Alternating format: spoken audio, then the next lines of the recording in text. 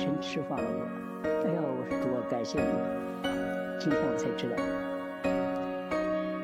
主赦免我的罪，同时圣灵又感动我，说出方言来。我平常也没说，也不会。那天晚上主要说方言，我心里特别高兴。主赦免我，让我得了神的恩典。从那一天以后，主要就把这个传福音的工作放在我里边，让我知道我是个蒙恩的人，我必须要传福音。所以我从16岁那年，我才完全奉献主啊，将来我长大了，无论到哪儿去做什么，我相信你带领我，我要为你传福音。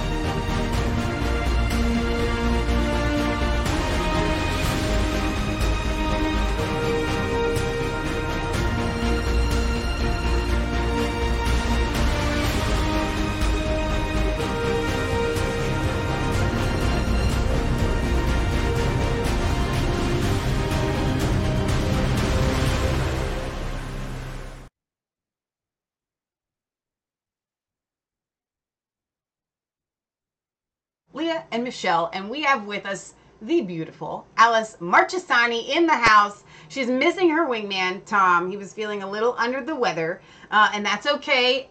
Just like I told Alan Keyes earlier today, I could have done the whole show without Leah. And Alan said, I know that you can. He said, sometimes the two of you are a little bit even much for me. And I said, Alan, you do great with just Leah and I. So, Alice, you and Tom are never too much for Leah and I. But I have a feeling you can hold your own just fine without Tom, which is the point of this entire series that we've been doing, Women in Ministry. If you guys have not had a chance to watch the first 3 that we did, you can find them on resistancechicks.com. And today's show, I've got the links for all of those. They've been absolutely incredible. We had planned on diverging and just maybe taking another topic that's of today for this week. And yesterday on our live show, which was amazing, the power of God fell, and through a series and a course of events, we discovered that this amazing revival that's taking place in China is undergirded by women. Yes. Right, Leah? So Alice, welcome to the show. Oh, glad to be here, ladies. I'm so glad that you could join us even if Tom is not here. Yes, please pray for a quick recovery for Tom. Yes. And I'm delighted to be here and honored to be here with you tonight, especially about this subject, this exciting and somewhat scary development in China.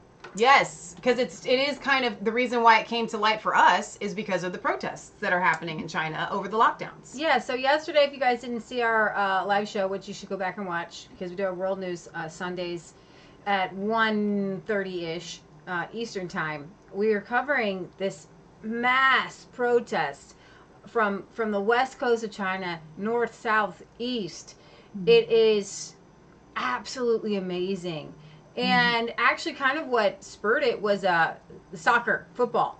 So I guess a lot of the Chinese people had kind of gone along, well, most of them had gone along with the lockdowns because the messaging is so tight in China. And they control the internet so well that the messaging that came out from China was, look at the death rates in the rest of the West, and we're protecting you through these lockdowns. Sure. Well, they watched all these people gathering for these soccer matches, football, whatever. Okay. And they didn't have masks on. They're having a good time. They're out partying. They're doing and then, like, wait a minute. We must be being lied to. Right. And then last Friday, this is huge. in the Xinjiang region, there were some major lockdowns there for a couple months, to the point where it's very scary. They would tie with metal ties people's apartment doors closed. And they welded doors closed. They welded doors closed, and there was a fire. And because they had barricaded around the apartments, because they had barricaded doors, 10 people burned alive. And that sparked outrage.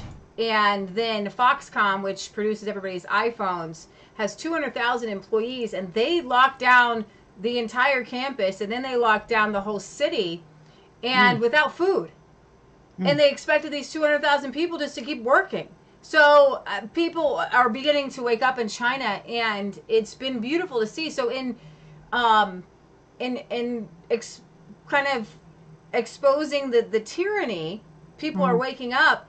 And I was like, I wonder what the Chinese church kind of has to do with this. And God was kind of speaking to us that this is a time for the Chinese church to arise. And we stumbled across a documentary by, what's his name? Eugene Bach.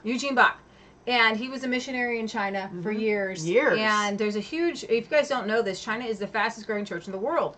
But if you are a Chinese Christian, you have for years suffered intense persecution.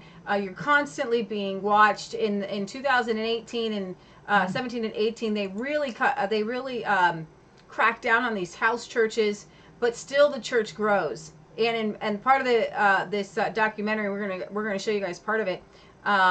The pastor Yang Zhang Ji, I don't know exactly how it's Zhang. We are never going to develop the Chinese pronunciation. We're gonna try. We try. We do our best. He's one of the founders of the Christian House Church movement. And he's the biggest pastor in all of China. And he says, he said that the crackdowns and the police were the best spreaders of the gospel. And they said, how? Why? Because when you're not persecuting us, our church doesn't grow as fast. And when you're persecuting us, our church grows. And in this intense persecution, so you have to smuggle in Bibles still. I don't think you have to smuggle them in anymore because all our Bibles are printed in China. Actually, you can. There are Bibles that are printed in Chinese for the Chinese, and it is legal right now. So Bibles, Alice, you remember this, not very long ago. Our entire lives, we were smuggling Bibles into China because they were illegal. So they've gotten to the point now, and I don't know, I think it's because the church has grown so much there in China that they do have a few printers of Chinese Bibles that they are allowed to have. So this church has grown, and what's amazing about it is that it's 70% of this church is women. And in part of this documentary, you see the major pastor in all of China talk about the women in ministry and how the church wouldn't be the church without the women in ministry. And you begin to see, wait a minute, so these women in China are spreading the gospel to millions of people, introducing millions of people to Jesus Christ, becoming missionaries. And then we've got this westernized version of church that says women shouldn't preach. And I told you guys I follow some people that I really enjoy because they are big homesteaders. They're big on Christians and government and all these things. And I had gone back and forth to, with feminism, it's taken it so far to the left that women don't have a place in the church because it's in this pendulum that's swinging back from feminism. Men are rising up, wanting to be men again, but in doing it, they're silencing women. And all the stuff that we've covered with Phoebe and Chloe and Junia and Deborah, they have a counter argument for that. And it's not sound and it's not solid. And it's not solid because what is the fruit? And so before we get into playing some of the video, because you guys are not going to want to miss, hang with us, because when you see the video of the women ministry in China, you'll say, wait, that's God. Okay? When you see the handwriting, when you see the signature of God, like he puts his signature on it, he puts his stamp on it. Everybody who is a Christian can see the stamp of God. Amen. You can say, oh my gosh, that's God, right? When you see it, you say that's God. So then we have to rework things that maybe don't line up when we see the fruit of something that is totally God. Well, that's why God made it very clear that we would be able to know them by their fruit. Right, exactly. That is to me, it's delineating that sentence right there. You will know them by their fruit. It literally is that simple. So you were going to want to lead in prayer? Yeah. So I was actually going to see if you, Alice, this week had some opening thoughts on the topics that we're going to kind of cover today. Yes, well, I was sharing with you both, being very troubled and excited, and wanting to know what was at the heart of what is going on in China, because it's very concerning. I'm concerned about their protection, their lives. We know that the CCP could just mow people over, and that's the truth of it. We've all seen the internment camps. We've seen the lockdowns. We've seen, even prior to the fire, we saw some other pictures of the Chinese being locked in their apartment complexes without food. And so this has been a long time coming, and it could very well be the end of the CCP as we know it, or it could be World War III, maybe a little bit of both. But when I read your notes and saw that this is really the fruit of a 20-year revival in China, that just witnessed to my heart. It gave me peace. It doesn't alleviate my concerns for the protection of these people. I think we still need to be an intercession for them. Absolutely. But now this makes sense to me. Now this is something that I can lean in and say, okay, Lord, come hell or high water, give me liberty or give me death. Yeah. So on that subject, and I am not surprised to hear that 70% of the underground church is led by women. But I think we're going to come out with something so balanced. Both of you women and your followers know that this is a place of reason. This is a place of wisdom. The Resistance Chicks and everything you do is based on the Holy Spirit and based on the Word of God. And if you've been following these broadcasts about this subject, there really has been the fruit of joy. Yes. In the conversation. And like you said, the fruit of the Spirit, what's the fruit in this? And let that be the judge. You're going to sense a lightness, a freedom, a liberty in our conversation. No, that's so good, Alice. And would you open us kind of in prayer in this conversation, that God would lead it where he would have us take it?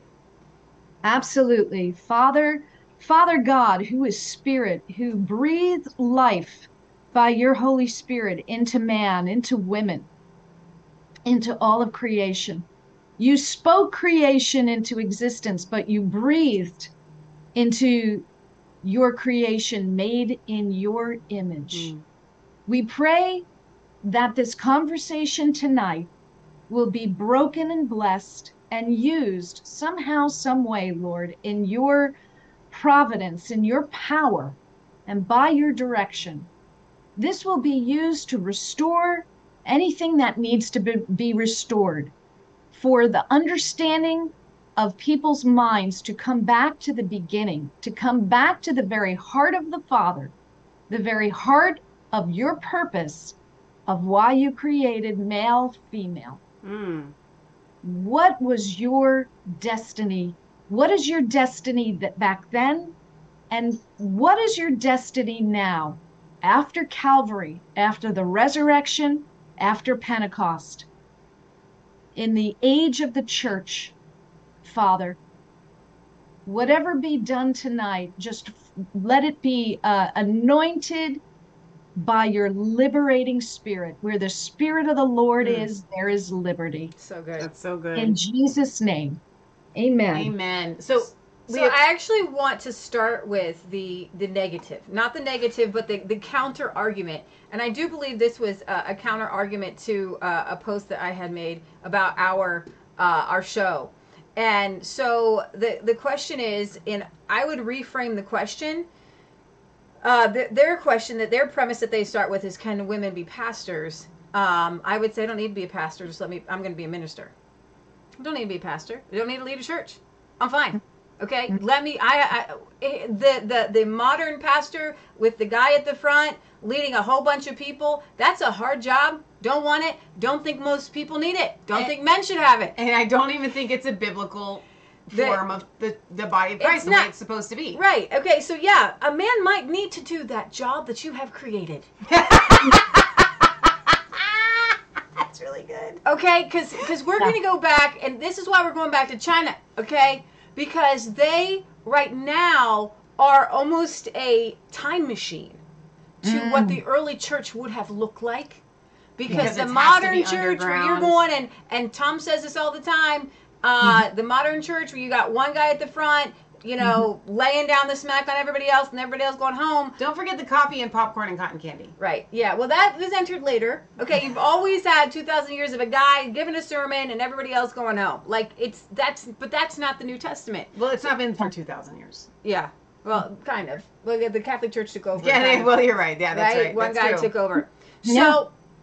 I'm gonna read off this guy's thread, and we can knock them off one by one, or we can kind of go into the Chinese thing and just kind of because a lot of people, you guys might not know, maybe you're new to Christianity. A lot of you guys who watch our show, you don't go to church, and it's much easier for you, okay? Because you haven't been brainwashed by the ways of people who say this is the way I'm going to do this thing, like setting up a store, and the store manager puts all this thing, and then you think that's the way it has to be, okay? Because they are doing it, but it's not biblical. So if you guys don't know this, for the past about 1,500 years, it's been very difficult for women to minister because there has been, in order for the Catholic Church to have control over the people, they set up one guy's the head's the Pope, and this should actually liberate all people, not just women, but even men, and to be ministers, to be whatever it is that God's called you to be. You don't need to look to one person. You don't need a covering of another person. You just need Jesus. It's very simple. So here are some of the counter arguments to what we've been talking about, to why we've been talking about it to begin with. So this is what they say. And this is from Smash Bales, Baals, on Twitter here. Requirements for the office of elder overseer are detailed in 1 Timothy 3 and Titus 1, both require those holding the office to be men, as they say, husband of one wife, which is only possible for men. However, not just any man can hold the office, as there are other requirements. And I would say to that simply, okay, he must be the husband of one wife. I guess Paul is disqualified.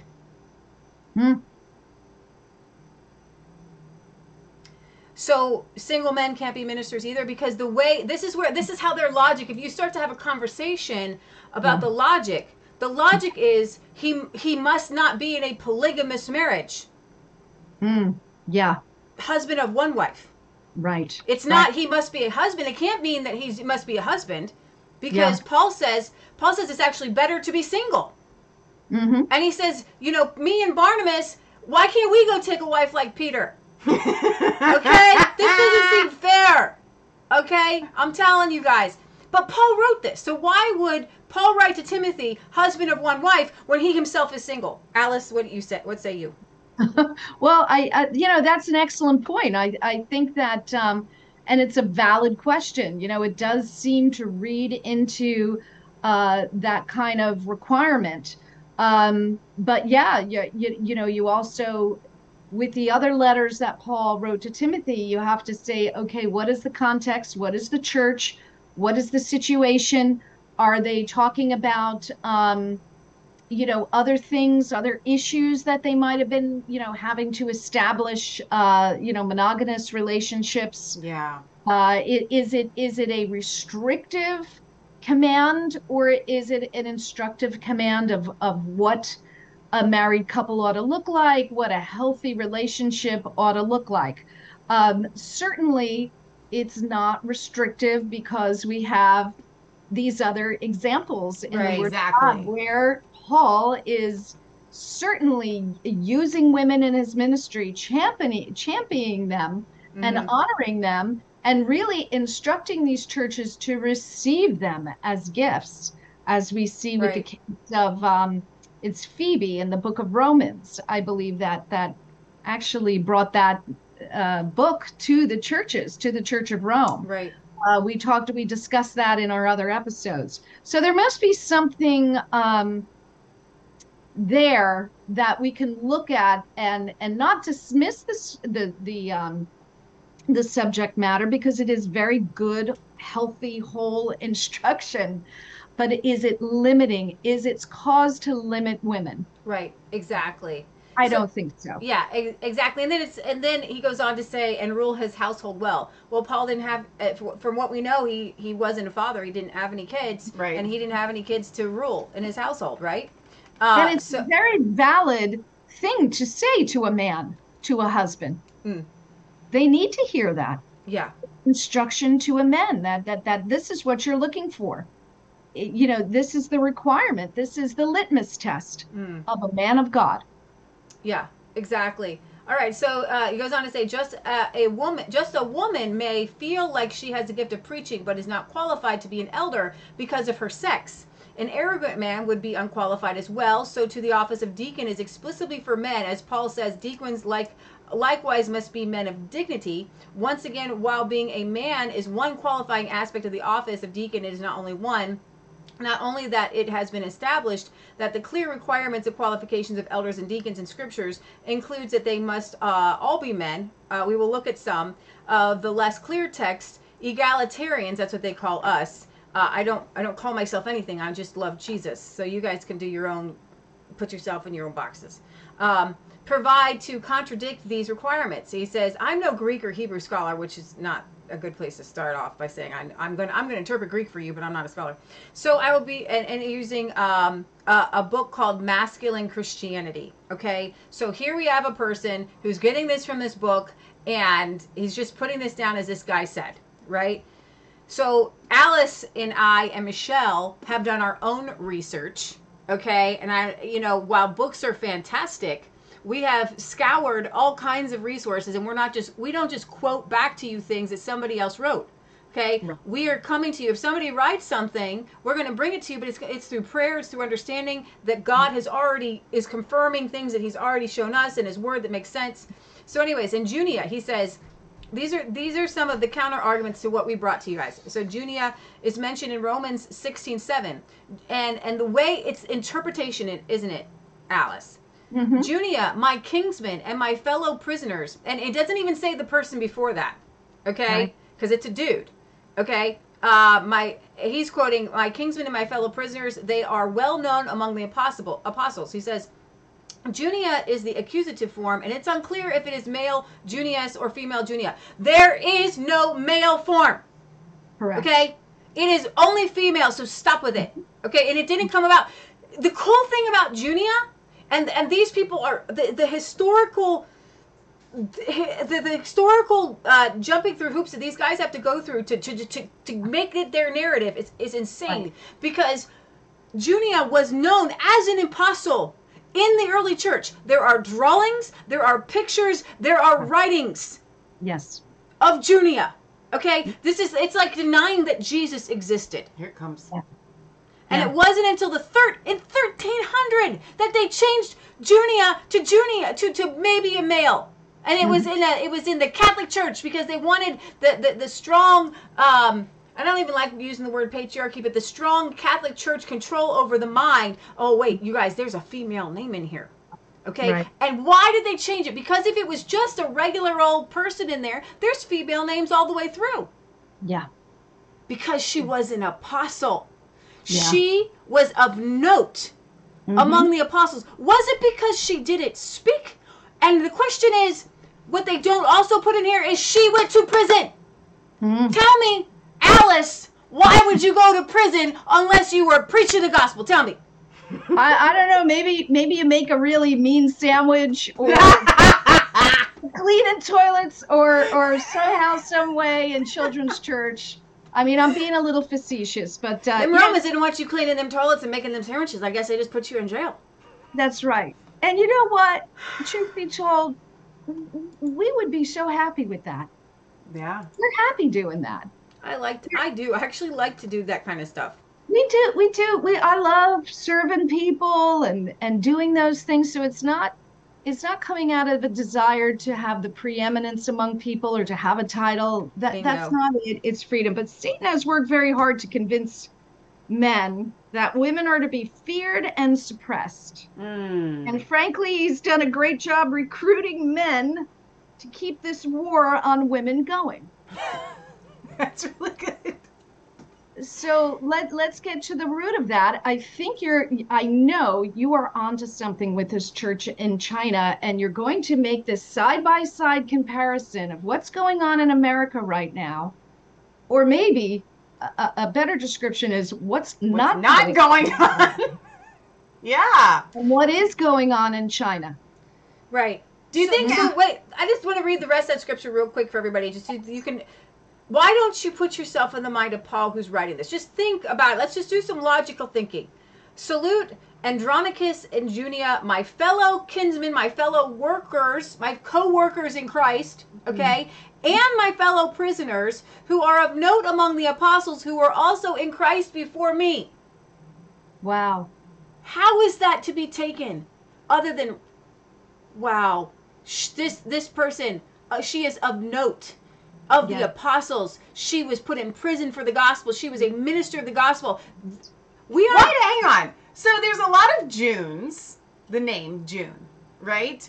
But there aren't any Junias. I've never met one. I had never heard of the name until we were doing this. Obviously, when I was reading it in the Bible, I must have assumed it was a male name as well all these years, right?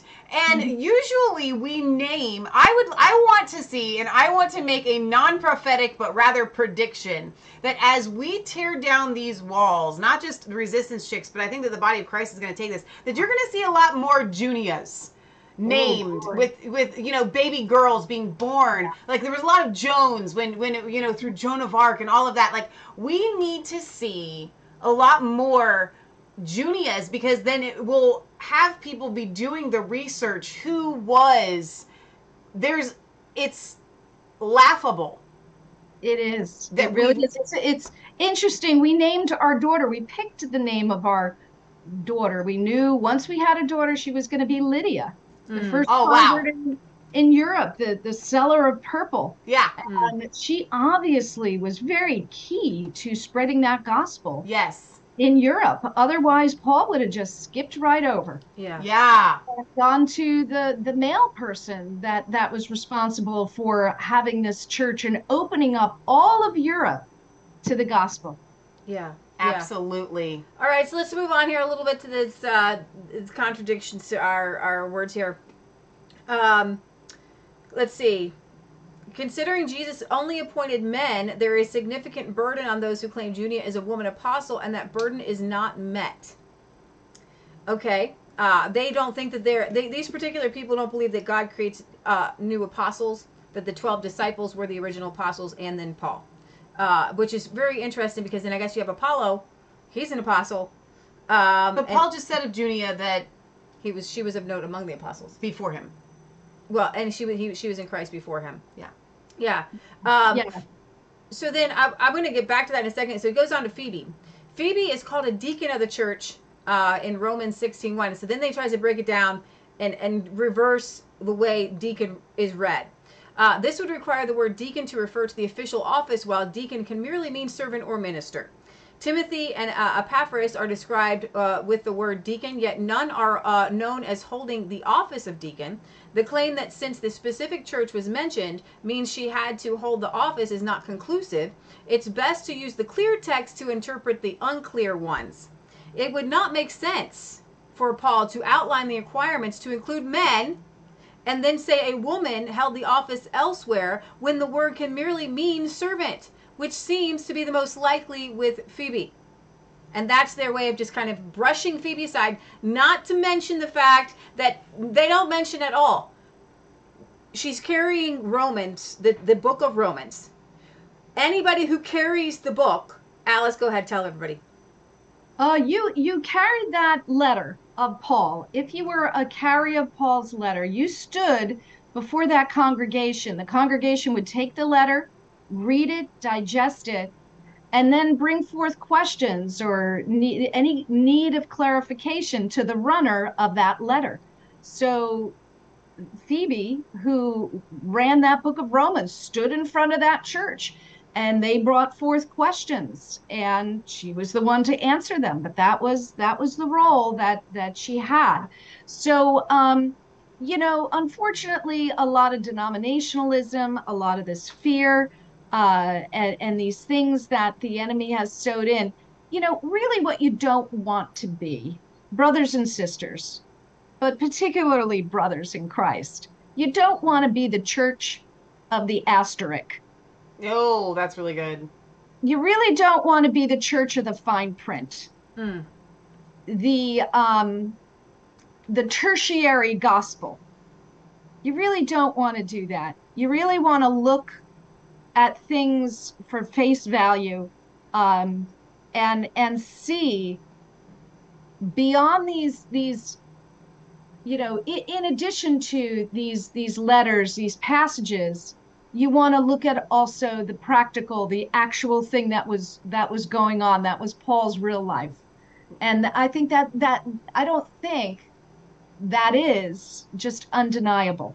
Right. And if you want to put an asterisk by Phoebe's name, by Junia's name, I just think you're going to miss an incredible blessing. Yeah. You're going That's to true. really miss. There's going to be a sorrow Yeah. in your future, because you're going to miss something amazing. You're going to the partnership that God has planned for us. Because really, ladies, freedom, the fruit of freedom is partnership. Yeah. Yeah, exactly. And then going to talking about Phoebe, it's Paul says, do whatever she tells you to do. Wow. Okay? Do whatever she asks of you. So wait a minute. Sounds like she is like to lead the Roman church when she goes there, which has men in it. Do whatever she asks of you.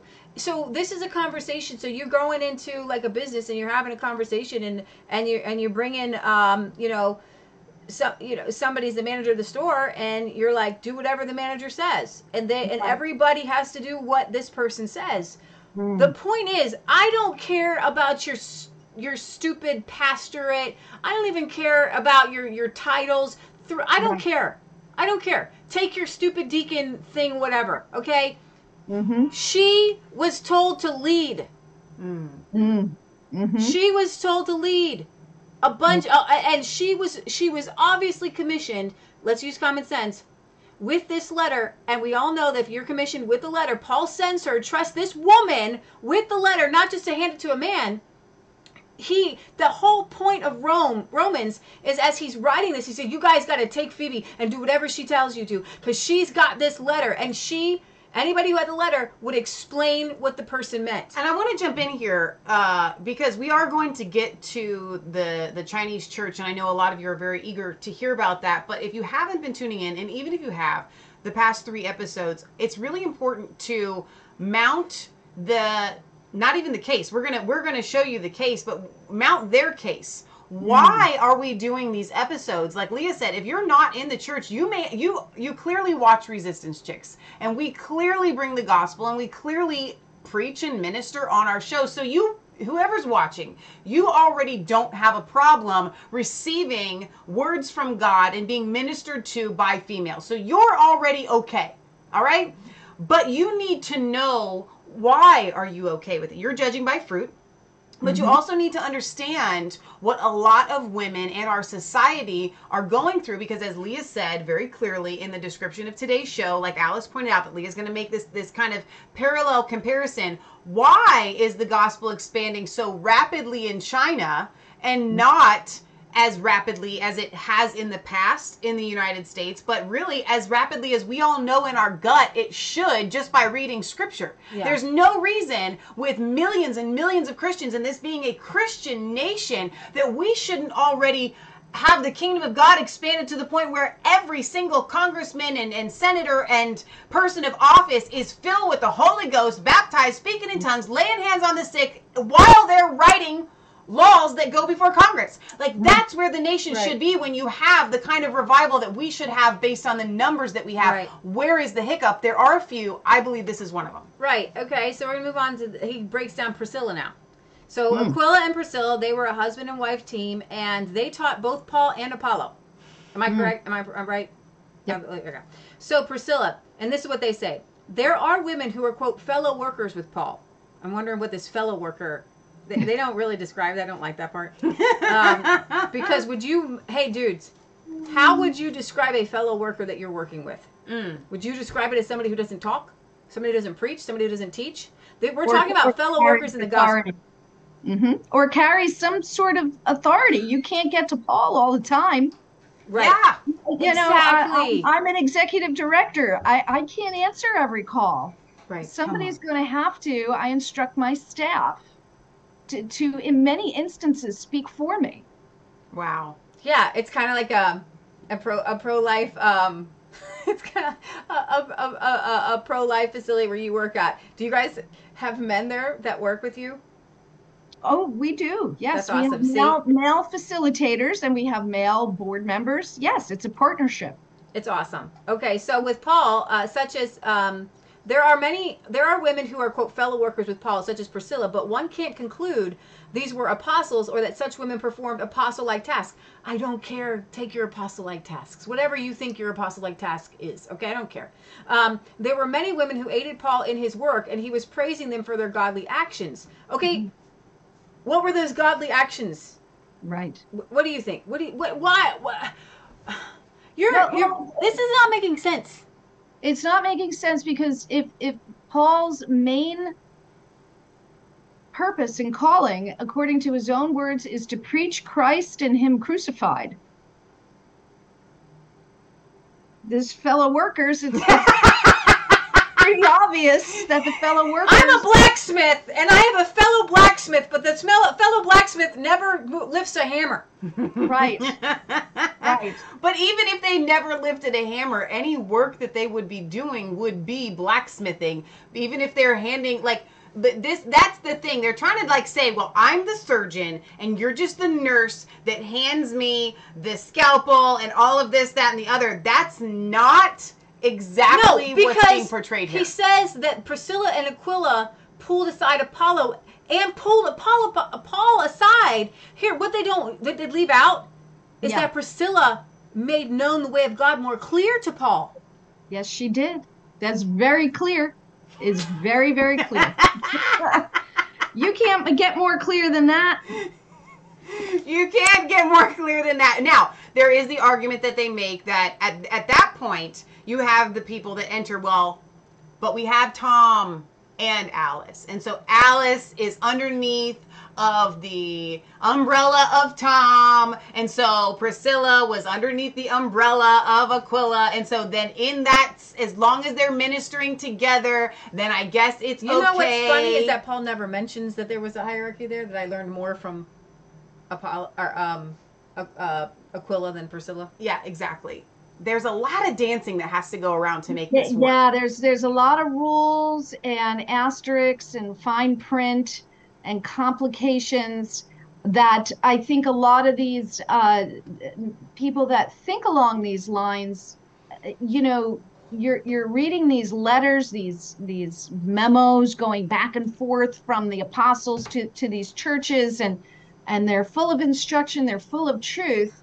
A lot of the activity of the gospel, again, we went back to, let's go to the Gospels and just look at Jesus. Yes. Jesus is perfect theology. Amen. So then he goes on to, go ahead. No, and you see in the Gospels right away, the beginning, especially in the book of Luke, where Mary steps into God's will. And the angel goes to Mary, you're going to do this amazing thing that's not going to include Joseph's. It's going to be the Holy Spirit's coming upon you. Yeah. And the angel Gabriel didn't go to her dad, didn't go to her mom, didn't go to Joseph. The angel went right to Mary. And here in this young virgin was the answer to the seed of the solution to all of humanity's problem. Was inside this woman. And yet, okay, could Mary have done it alone without Joseph? Absolutely not. Mary needed Joseph. Joseph needed Mary. So for every Mary, there needs to be a Joseph. Not so much in marriage, but it speaks about just that partnership in the kingdom of God. Right. We're not looking for, we don't need you men, and we're going to do this. No, we're just looking to be, again, the fruit of equality is partnership. Ooh, that's really good. That is really good. All right, the last one I want to hit on, and we'll move on from there, from the prosecution here. He goes on to rip apart Deborah, which I find incredibly sad, because in this guy's book, I wonder, at what point do you champion women for the things that they have done, instead of degrading them for the things that you perceive that they just weren't. Yeah buts, right? And why is it, just as a complete anecdotal aside, why is it with this Christian masculinity book or whatever, why do you have to degrade the role that women have played in the Bible in order for you to feel masculine and to have some sort of Christian masculinity? That's a crutch. You should be able to preach Christian masculinity without tearing down women and pulling them from the position that God's clearly put them in. Yeah, I mean, that's what I'm thinking. Exactly. So with Deborah, he says, this is hilarious to me. He says, prophets and priests in the Old Testament. There are no examples of female priests in the Old Testament, and there are only 4. I love this. There are only 4. 4 examples of female prophets in the Old Testament. It's important to first understand the difference between prophecy and preaching. Do you see that? Prophecy, okay, because we can see that the Bible says prophecy, but it's not preaching, so women can't preach. So stupid, but whatever. But can you explain there? Because it kind of is. The testimony of Jesus is the spirit of prophecy. But prophecy is speaking the word of God in that moment. Yeah.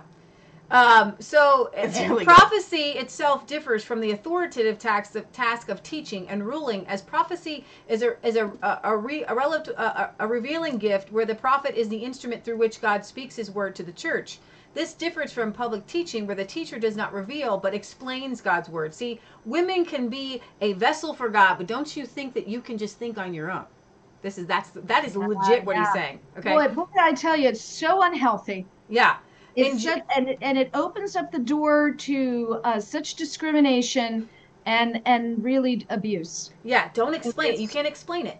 Yeah. Don't explain it. Okay? In Judges, God sent 12 judges to save and deliver Israel, and all were men, except for Deborah. However, Deborah is not described in the same way as the other men, as she did not serve as the military leader, which was the primary role of judges. Oh, and you know what Deborah didn't do? Go and take Jezebel, or go and take, what's her name? Bathsheba. No. Samson. Oh. Delilah. Go and take Delilah and make a bunch of mistakes and then have her eyes plucked out. Okay, so I'm thinking on the level of things, she was probably more moral than Samson. So come on, you don't get to compare like that. All right. For our non-Bible scholars, Samson was a judge, just like Deborah. Yeah. So Deborah is not described in the same way as other men, as she did not serve as a military leader, which was the primary role of judges. Instead, Deborah urged Barak to fight. And it's Barak who is mentioned along the side of judges later in Scripture. Thus, Deborah is not a model for civil or ecclesiastical leadership. For females. Further, before Barak went to the battle, he was told, "The honor shall not be yours, for the Lord will sell Sisera into the hands of a woman." This is not a girl boss moment, but a judgment on Barak for needing a woman to go with him for courage when it was his duty to lead Israel in battle as a man. And okay, here's the thing. This is where common sense comes in. Men fight physical battles. Okay? Duh. Okay? God states in Isaiah the evidence of his judgment is the removal of the mighty men and replacing them with women. Some have since... okay, so there's his argument on Deborah. And so I actually talked to the Lord kind of as he spoke to me on a lot of this stuff. He said, Deborah and Barak have a song. And it is the express words of God, inspired word of God. Deborah's words are just as scriptural and doctrinal as David's Psalms.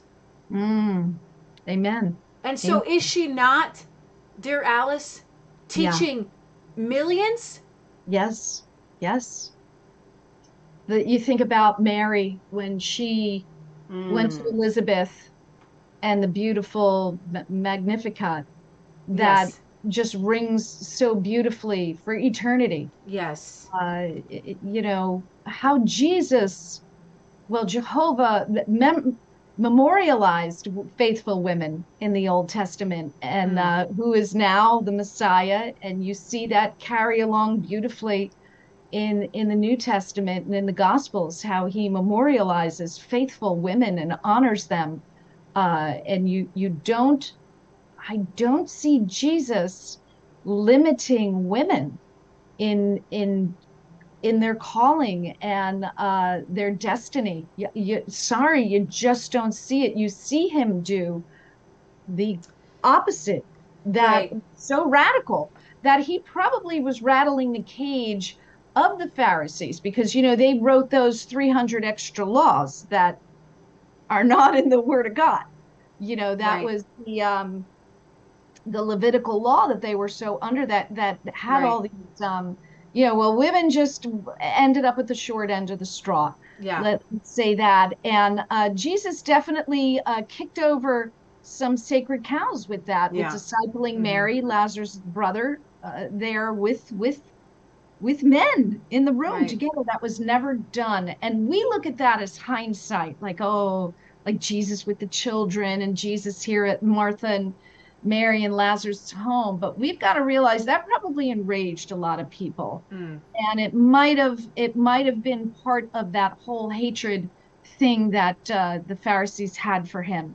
Yeah. Because they just woke up every morning, and didn't they plant their feet on the ground? And thank God they were not born a woman. I know that is, yeah, exactly. I just wonder when we're throwing out scriptures. The very first scripture we hear about Deborah is in Judges, by the way, chapter 4, verse 4. Now Deborah, a prophet, she was a wife, by the way, of Lapidoth, was leading Israel at the time. She held court under the palm of Deborah between Ramah and Bethel in the hill country of Ephraim, and the Israelites went up to her to have their disputes decided. I feel like these guys don't read the rest of the scripture, the previous scriptures. No. Okay, because she wasn't prophesying to just to settle these disputes, was she? Also, Alice? though, it wasn't just about the war and the battle. No, it wasn't just about the war. She was leading Israel, Leading a judging. nation. She was leading the entire country. And what did God say? I would rather have had you stay in the line of judges than request a king. Because and so who knows? Obviously, God worked it all out, and this was God's plan. Knew that they would request a king, but God chose Deborah to lead. She was leading the entire nation, was she not, Alice? Yeah, that's very clear. Very, very clear. So, really what we're talking about is just, very similar to the civil rights movement in America, where if you go to Lincoln real quick, there was a time where Lincoln did not believe freed Black slaves could integrate into society. He did not believe it. He couldn't see it until he met Frederick Douglass, Yeah. who was educated and successful and broke through those barriers, became a friend and a counselor to Abraham Lincoln. Then Lincoln's mind began to change. And then he could imagine, oh, instead of sending Blacks back to Africa or sending them to Cuba, he began to think, oh, now I can see this. I can see this happening. But the test of all of this was, were they going to allow freed Black men to fight in the Union Army and give them a weapon? Yeah. Because without a weapon, without power, there's no freedom. Come on. Without power, there is no freedom. Come on. So men, you need to become emancipators. Absolutely. I really feel like the Spirit of God is calling out. This is a civil rights movement. Yes, now, ma'am. women have not nearly suffered, the horrors of slavery. I'm just gonna say that. Well, But, I would people say some have. Yes. Because some In men any have other treated their nation. wives as equal Yes. to a slave, and akin to beating, to Yes. sexual abuse, to Yes. using them as slaves and silencing them. But most women have not. Yeah. Yeah. Go ahead, Alice. Finish your thought. So yeah, I hope I can remember my thought. Oh, sorry. Well, no, that's okay. Because I think we're getting to something where women need to be emancipated, and we're not looking to work apart from, this is my point. So the hypocrites thought they'd get cute and say, okay, you're equal but separate. Mm-hmm. That was segregation. Right. Oh, sure, you're equal, but we're going to put you in your group. Right. You're going to have your own whatever. And hence the Jim Crow laws and segregation. Well, my friend, that is not freedom. That is not equality. No. Right. You are to be in partnership with one another. Yeah. Equally valuing one another. Yeah. Mutual respect, mutual value. Mm. And we have a long way to go. Yeah. America. Isn't Yeah. it something where we shed blood for this? Yeah. Yeah. In our nation, you think we would get it and say, oh my goodness, unborn children, there Yeah. you go, there it is. And you think the church would say, oh, yeah, we're being pretty hypocritical here. Okay, women, you can have your women's ministry. And you can hold office and you can teach one another, separate but equal. Oh, My that's really good. friends, that is not Bible, and that is not freedom. Yeah. Partnership is freedom. Amen. And partnership is equality. No, I think that's a really great segue into our first clip here. Yeah. On the growing church in China and how women have played a huge role in the expanding of the gospel, which we all want, right? Absolutely. Yes. Now, let me make sure I've got Leah, is this the right, we want to do, hang on, this one first, right? Yeah. At minute 9, and then let me share for Alice so that she can see it too. Hang on a minute. I'm excited to watch this. Yeah, it's so good. All right, Alice, can you see it on your end? I can see it. All right, here we go. 1994年才有外边的弟兄们到中间讲，你们要开始团队服侍。我说什么叫团队服侍？说很多人在一块儿被差派打发。我说我们就是。他说你们就是谁教导的？我说没有人教导。他说没人教导，为什么？怎么想起来开始这个？我没有想起来。我说神的手带领我们这样做的。1886年方城才有第一个人信主，1980才95年。在这个地方不但有了很多的教会，有了很多的信徒，在这个地方有个大型的福音团队在中国兴起了，所以直到现在，我们这个团队的名称叫华人归主，就希望全世界的华人都来归向神。但是有时候这个名字太小了，因为不只是华人，神要的是万族。那是的，有一天也或许我们还得继续的改良，继续的往前走。还需要影响更多的人。Pastor Zhang is truly a living legend. To me, he's like the father of the Chinese underground house church, and he was there from the very beginning of revival. 我们去运圣经的一大堆人，你每一次大概多少本？每次都是背150公斤。啊，50公斤。这个是云吗？这个机会的时候，我觉得服侍主，我苦也好，累也好，我甜也好，苦也好，我都觉得是美好的。我愿意跟随耶稣的脚踪。One of the unique characteristics of the revival inside of China is that the majority of ministers are women, like Sister Han. 他喜欢做工，有护照，有飞行力。有护照的。非常有信心啊！家住在东北，要兴起大的布道的。我说在哪里？谁要兴起，是我们如同南海一样，哈利路亚！他经常到哪里去，就是召开带一群姐妹们召开分享大会。谁如果软弱有病的徒弟，可以几个人就跪下祷告，10个礼拜天每个屋子都坐不下。现在发愁怎么办？我们现在要祷告上帝。我说将来神一定在这里开，就是要开个飞大的项，开大广场啊！将来。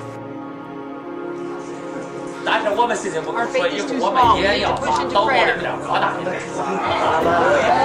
因为他的感染力就觉得充满了希望，就觉得爱主太值了，为主受苦太值了，跟随主太值了。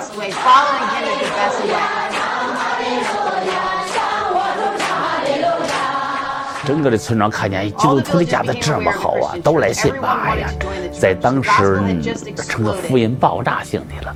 得救的人数特别大，出来那段时间，不但青年人兴起来，得救的人数天天加增。冬天一受洗了，就来一个奉主的名受洗了，第二个都排好了，在这站着，就这样一整年，神迹就不用说了，到处都有。神迹奇事，病得医治。上帝都归到你的面前，说没有一个不是你应见，都带到你面前。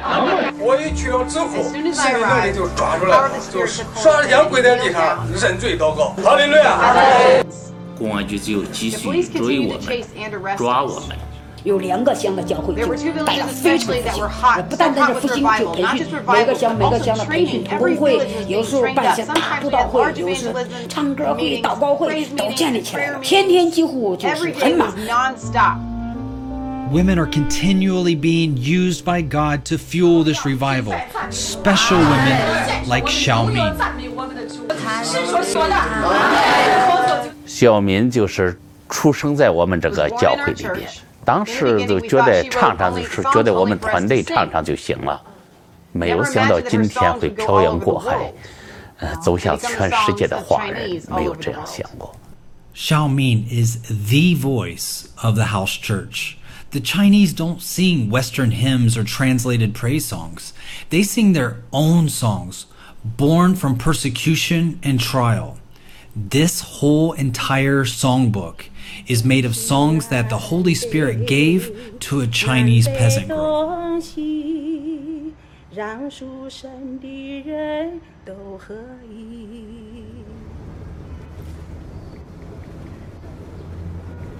Pastor Zhang said that his hometown is like Nazareth, and what good could ever come out of Nazareth? But this seemingly insignificant rural farming community was the epicenter for revival. And if you walk up to any house in the countryside here, you'll see red on all of the doorposts like the Jews at Passover, and crosses are on every home. And just down the road from Fangchang. All right, we'll pause that one because we've got more clips to come back to. We've got another one that we're going to show you guys here. But that's Alice, so powerful. Thoughts on that?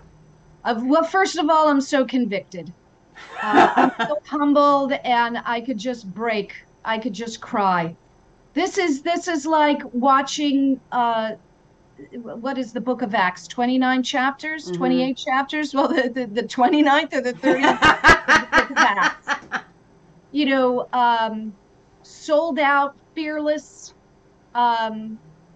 You know, like that dedication that Paul has. If it costs me my life, so be it. You know, you heard the words of the woman. It has to be the way of suffering for God to move. The one word that that I heard that stood out to me in the beginning of that video was the word birth. When that man begins to tell the genesis of China's revival, what's going on now, he started with the word birth.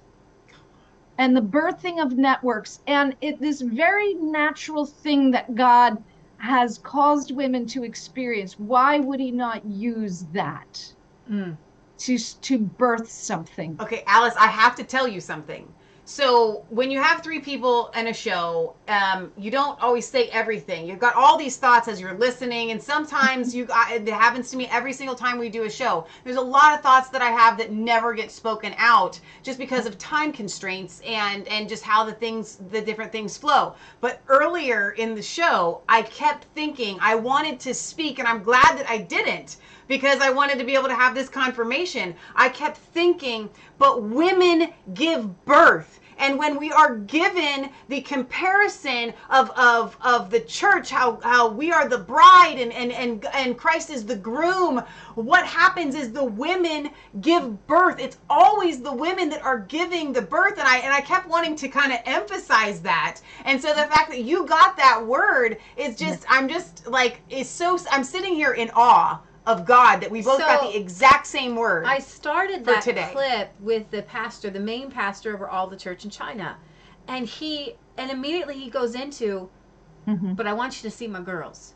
I want you to know these are my fellow laborers, and I want you to know who these women are. Yeah. I want you to know, and the anointing on them, and it wasn't like men versus women. It was like, I want you to see my girl. I want you to see what we've been doing as a team. Exactly. He literally, so what I saw when I watched this, I saw Paul and his fellow co-workers. So we need to do that parallel, because this guy is Paul, and they are not constrained by our stupid westernized whatever men have to be, whatever. You saw the early church. You saw men get up to speak. You saw men get up to lead. You saw women get up to speak. You got women that get up to lead. Yeah. Women are called. You saw all those women. The church in China is 70% women. It is mostly women, because the men in China see church leadership as a dishonor.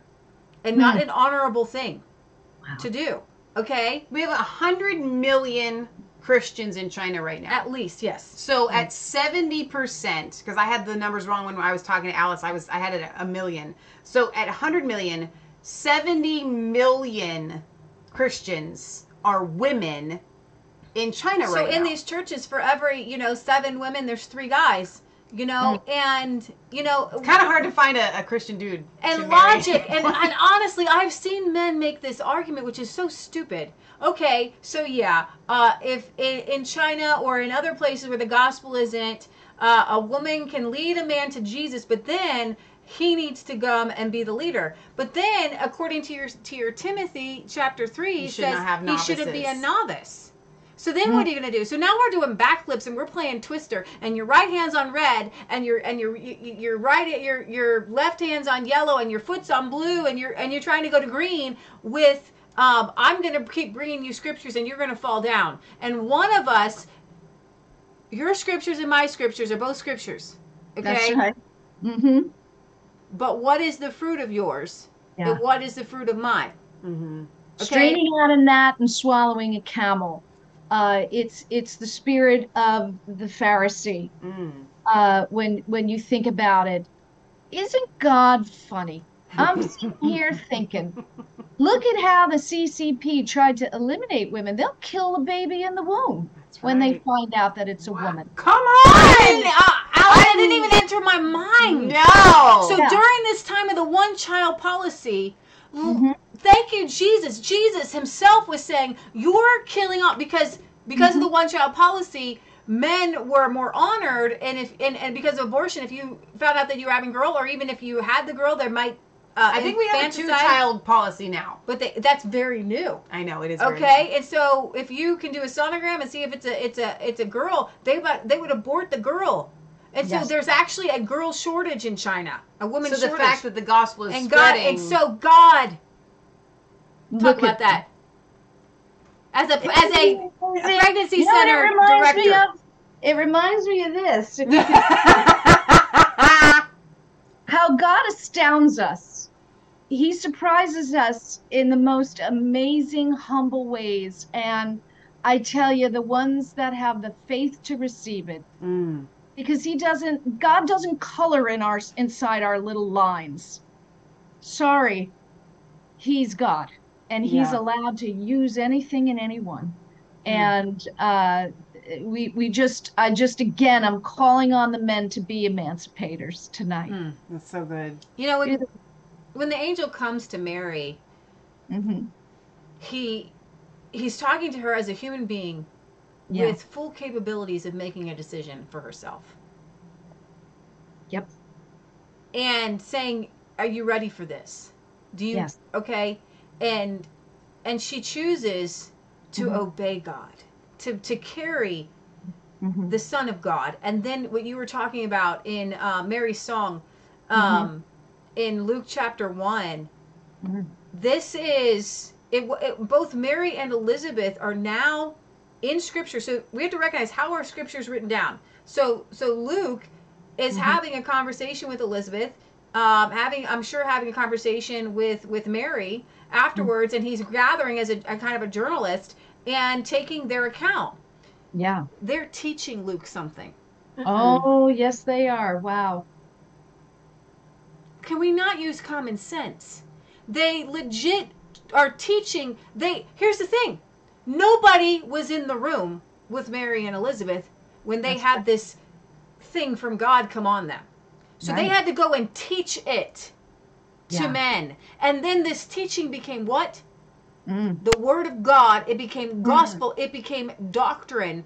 And so I want to just kind of go over this a little bit so people know what is this song I'm talking about. So Elizabeth had John the Baptist at an older age. God loves to do this older age thing. God loves to do that. Yeah. Just speaking that out right now in this room. He loves to make himself awesome. Right. So Mary arose in those days and went into the hill country with haste to the city of Judah and entered the house of Zacharias and greeted Elizabeth. And as it happened, when Elizabeth heard the greeting of Mary, that the baby leapt in her womb, and Elizabeth was filled with the Holy Spirit, then she spoke out loud the voice and said, "Blessed are you among women, and blessed is the fruit of your womb." So, dear Catholics who say that like 500 times a day, okay, you're literally quoting scripture from a woman who taught you something. Okay? Yeah. But why is it granted to me that the mother of my Lord should come to me? For indeed, as soon as the voice of your greeting sounded in my ears, the babe leapt in my womb for joy. Blessed is she who believed, for there will be a fulfillment of those things which were told to her from the Lord. So she's teaching Mary something. She's teaching us something. She's preaching. She's prophesying. Okay, they have this whole big preaching thing. You can't preach, but you can kind of prophesy, but prophesying is over, so you can't do anything. And then the Mary says, "My soul magnifies the Lord. My spirit has rejoiced in God my Savior, for he has regarded the lowly state of his maidservant. From behold, henceforth all generations will call me blessed." That's doctrine. That's scripture. Yes. And Catholics, you take that as scripture. A woman taught you something. Okay, and maybe that's why they venerate just Mary. I don't know. For he who is mighty has done great things for me, and is and holy is his name, and his mercy is on those who fear him from generation to generation. She's teaching us something. Is this scripture here? Is this the scripture just for women to read? Because according to the men, women can't teach men anything. Okay, he has shown strength. One could say that this was prophetic. I would caution you to read this slowly. Yes. It is prophecy, but it is also a teaching, and that goes back to what Alice said earlier. Are they separate? Clearly not. He has filled the hungry with good things. This is called having the Holy Spirit come on you and exemplary saying things. And so, obviously, here's the thing. Okay, you had a prophecy. Then you had to go teach that prophecy as the Word of God to a bunch of men who took it and said, "Wow, that's God. I'm going to write that down. And I'm going to tell the whole world about it." Yeah. Yeah. Okay? Because even if that is a prophecy, okay, she had to go and teach that prophecy to someone else. And she had, and teaching it, I'm sure she preached it too. Okay? Because there's no way. Well, let's go back to the part of the song where she says, he has the lowly state of, he's regarded the lowly state of his maidservant. Yeah. You know, when we look throughout Scripture, the entire Bible, what does God always do? Goes to the lowly. We've got David, who's out with the sheep. We've got Mary, a lowly maidservant. It's consistent. Joseph. Suffer the little children to come to me. We've got Joseph, who's the least. So if we see consistently that God always wants to use the least of these, if I'm a dude of the Reformed theology, I would be stopping and going, whoa, whoa, whoa, whoa, whoa. If I get too high and mighty in my britches, maybe God's not going to use me because I am trying to do these things in my own strength, where we see consistently through the Word of God that He raises up the lowly. We go back to Deborah, and I love talking about Deborah. My favorite. Can I interject one thing? Yeah. Can I add to your list? An unborn fetus was the first one to recognize the embryo of Jesus. Thank you. Again, the lowliest of lowly. Preborn children. Yeah, it's all there. It's all there in that Christmas story, isn't it? It is. No, I love that so much. But the other part of Deborah is the story of Jael, where she takes that tent stake and hammers it through the temple of what was his name? The bad guy. Sarah. Yeah, something like that. And again, she will be venerated throughout history. We see Rahab literally delivered pretty much all of Israel to be able to conquer Jericho. Okay, and it said that she will be known. It's a very righteous lie, by the way. Okay, so through a lie of when we're told, wait, don't bear false witness. Okay, so we see all of this throughout Scripture, and so when they say we must interpret the unclear Scriptures with the clear ones, I want to say, yeah, that's exactly what we need to do. Your Scripture of women should sit silently and sit at home and learn from their husbands isn't as clear. It's an unclear Scripture. Right. So we must interpret it through all of the clear ones and the heart of the Father that says, I always want to utilize the lowliest in a situation, because why? In that I am glorified. So if God uses a Saul who was heads above all the men, and you just looked and, oh, there's Saul, we want him to be our king because he's so strong. Okay, because if God just uses a Saul, then Saul gets glory. But when God uses a woman where we are the weaker sex, then who is more likely to glorify God the most when a miracle is done, the woman or the man? I would argue it's very clear that a woman actually is more clearly to glorify God in the moment when the woman is used, because she is the weaker vessel. Why is no one focusing on that? I mean, even Samson did his greatest victory after he was weakened and his eyes were plucked out. Exactly. Very good point. God used the pushing over of the pillars. So So I love that point, because you talked and supported the masculinity and the strength of men. And again, we're not talking about, oh, we wanna do this separately from men. No, we're talking about a partnership. Women can't step into their freedom and power on their own. You know, they need faithful men to walk with them, empower them, and step into the destiny in the midst of culturally ingrained opposition. It's like Joseph saying yes to God. Yes, I'm going to support my wife. Oh, yeah, that's what Joseph did. Yeah. That was his role. Another network was born. Right. No, that's so true. As she carried that eternal sinless seed within her womb. Right. And protected her. We're talking about partnership. Yeah. With the genders, and such a good point with the weakness. Yes, we affirm all of that strength, and we love that, and it's such a gift, and we need that. But yet, look at how God uses the lowly. Yeah. And then, and with that, God literally, I think that the very first, with Mary and Joseph, this is a template that each person, man and wife, need to hear from God themselves. Because that's the way God was showing, I am going to come to Mary, and she's going to make her own decision, and I'm going to go to Joseph, and he's going to make his own decision. And when you have both made your own decision, then I can work through you. But we all need to be, my mom always says this, my whole life, she's like, I may think that I've got a word from God for you, but you have to confirm that yourself, and it needs to confirm in your spirit. Parents should tell that to their children, husbands to wives, and wives to husbands. And that first template is God saying, no, you don't understand. I didn't just go to Joseph and say, I'm going to impregnate your wife, and you guys are going to, no. That's right. We're going to do this you have to make these decisions. And Alice, I'm not married, so I want to throw this to you, because when you read from these reformed men it is very toxic, the way that they act and the way that they think. It's hurtful and it's harmful and it sticks in you. It's very dangerous the way that they speak. Even when you put your guard up to it.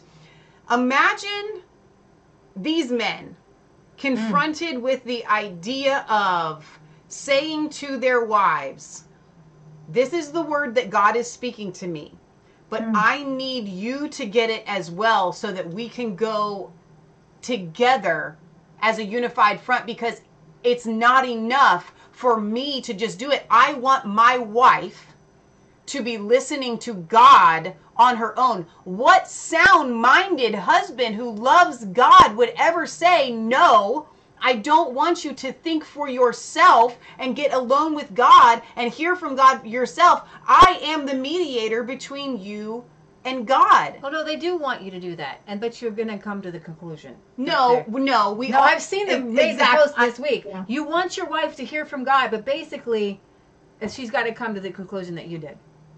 Well, you are right. The latter of what you described is really the dictionary definition of abuse. No one in their right mind would enter into a contract or a covenant with anyone agreeable to lose every argument. That does not sound like the Lord at all. It sounds like a man who really, quite frankly, is misinformed, is deceived, and probably needs to work out some issues. The former of what you described, I'm not going to dictate to my wife. I want her to hear from God. I'm going to tell her what I think, but I want her. We would put all the counselors out of business if marriages operated that way. Wow. Again, Tom and I did not operate that way. We were the former. We had a lot of bad teaching, and there was that watershed moment about 5 or 6 years ago where we came to a biblical understanding, and that's all I wanted. I wanted to know have the biblical intent. God, what is your intent for all of this? And that will obey. And it really was how do you perceive women? How do you perceive me as your wife? How do you perceive me as an image bearer of Christ? Wow. So Yeah. I don't think image bearers of Christ are to enter into covenants or relationships where they're going to lose every argument. Yeah. That is a very sad, dismal existence, ladies. Yeah. I'm married 36 years. I think I can. Yeah, we kind of covered. I can tell you this.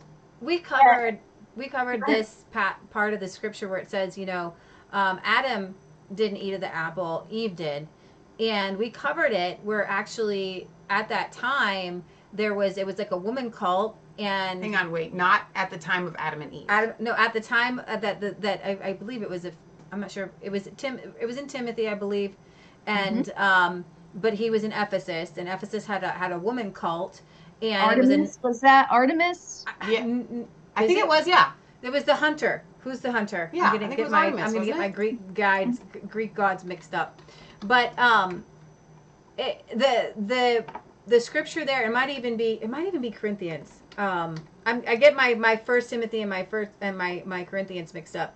Yeah, the goddess of wild animals. So Artemis, she Alice gets the cookie. Artemis or Diana, and so in this kind of cult, there was a Gnostic cult which said that Eve actually gave Adam knowledge and was formed first, and it was kind of an inversion of the Jewish teaching, and so that's why Paul says, no, Adam was formed first, then Eve. He was literally, it's so simple, men, he's correcting the narrative, okay? Yes. And then it says, and if she continues in the faith, she'll be saved in childbirth, and that is if we're mystery, if we're Sherlock Holmes, what's that clue? That clue points us back to, that's what he's talking about, this Gnostic cult, because they believe that if they followed Artemis, they would be saved in childbirth. And he's like, no, you can leave following that cult.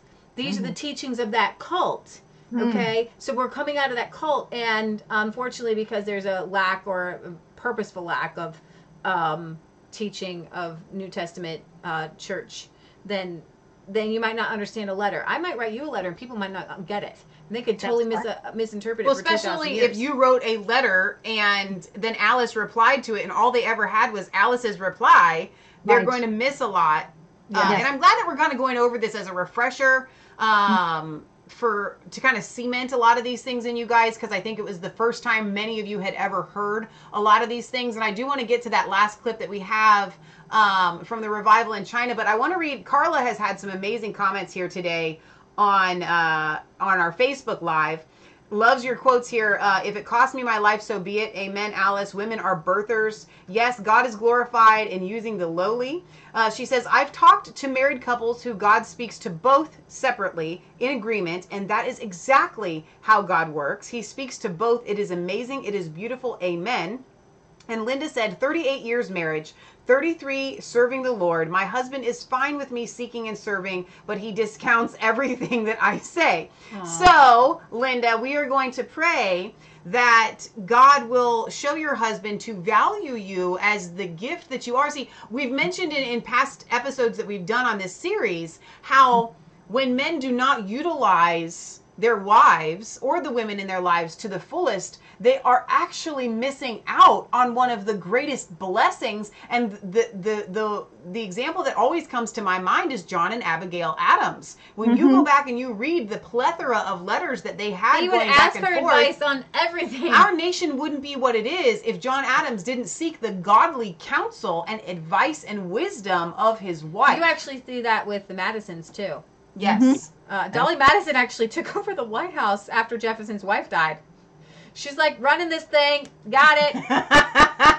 Like when it came to parties and things like that, you know, and that's a whole other story because good. Yeah. That is so good. Yeah. Wow.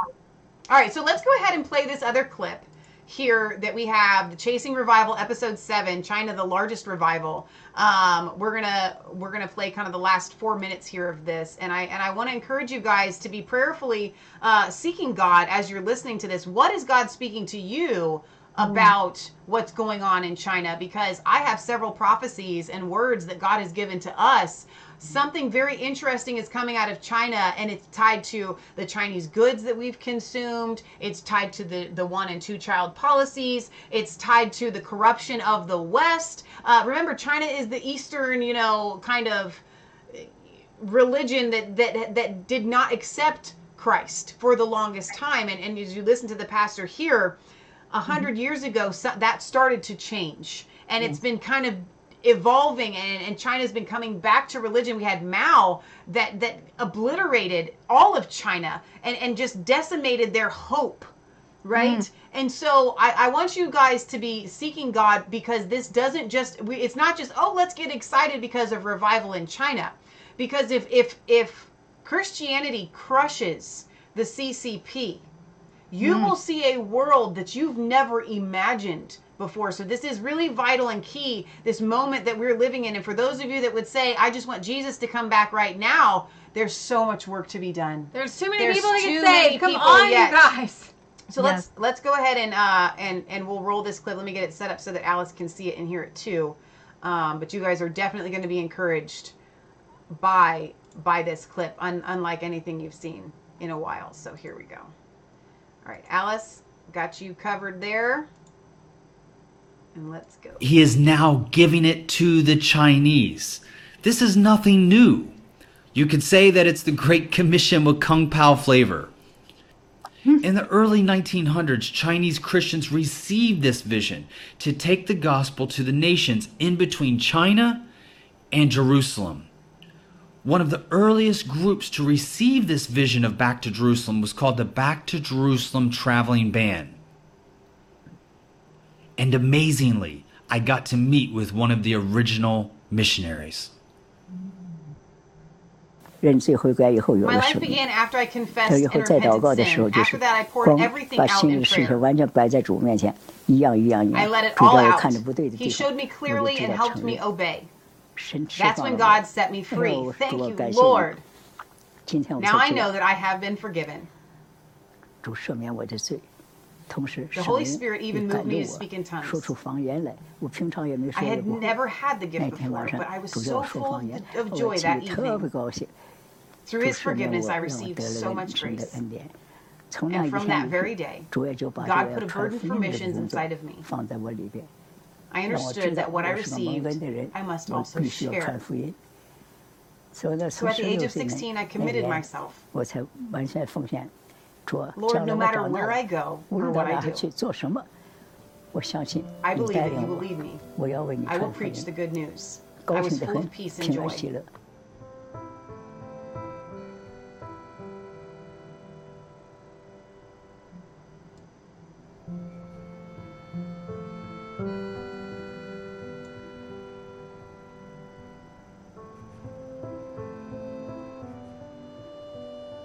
Think about this. The Chinese have about 1.3 to 1.5 billion people.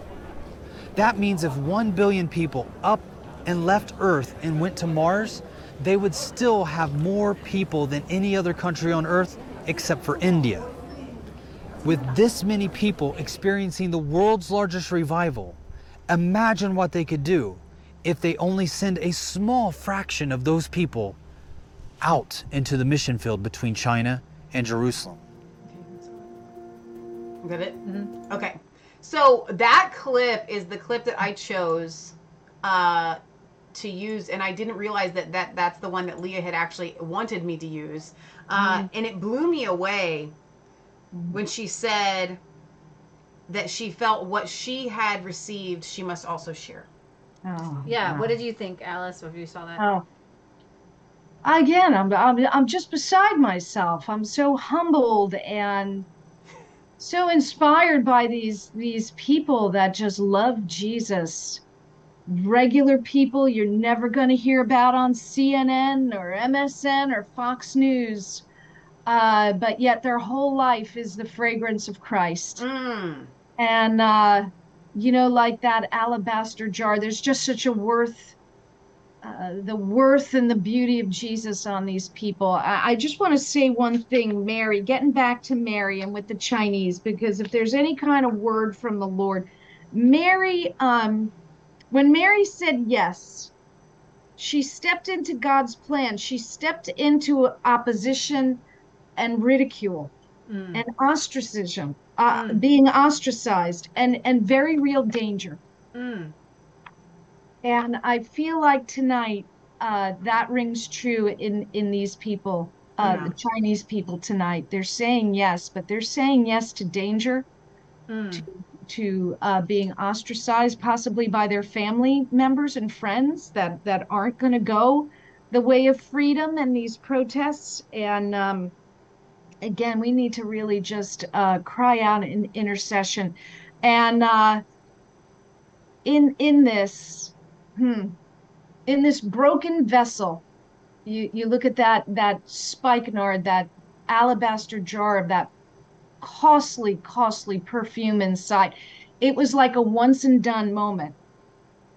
You didn't pour it out a little here, a little there. To use that precious ointment, that costly ointment, it was once and done. You break it, and it's right there on the spot. And it just seems that these people are being called to this moment of being just poured out. Wow.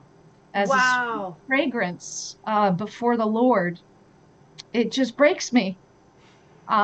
This is so good. What you're talking about is the moment when Mary brings in this alabaster box. This is incredible. Different Mary, just for our viewers. Yeah, there's that like aren't 500. Yeah. Sorry, I was talking about the Mary who is Jesus' mom, and then and now you're talking about Mary with the alabaster box, and she goes in and she wipes Jesus. She pours this incredibly expensive oil on Jesus' feet, and then she cleans it with her hair. And dude, this is a sign for you. Okay, a disciple comes and says, she shouldn't be doing that. Yeah. She shouldn't be pouring this oil out. She shouldn't be ministering to you, Jesus, like this. She should have gone and taken that and sold it and got a bunch of money out of it. Yeah. And what did Jesus say to the disciple? He said, stop it. You're always going to have moments to give to the poor. But what this woman has done is going to be marked for an eternity. It's going to be a memorial for her faith. She taught them something. She did. She taught them something. Preaching and teaching isn't just your words, it's your actions too. She taught them. She knew before they knew. And it's almost a rebuke. No, it is a rebuke. Not almost. It's a rebuke to Judas. Yes, it was. Judas is the one. And for everyone else to see. Yes. And it's written down for all of us to read. Jesus wanted to know, I use women. I use women to write doctrine. I have used women to lead Israel.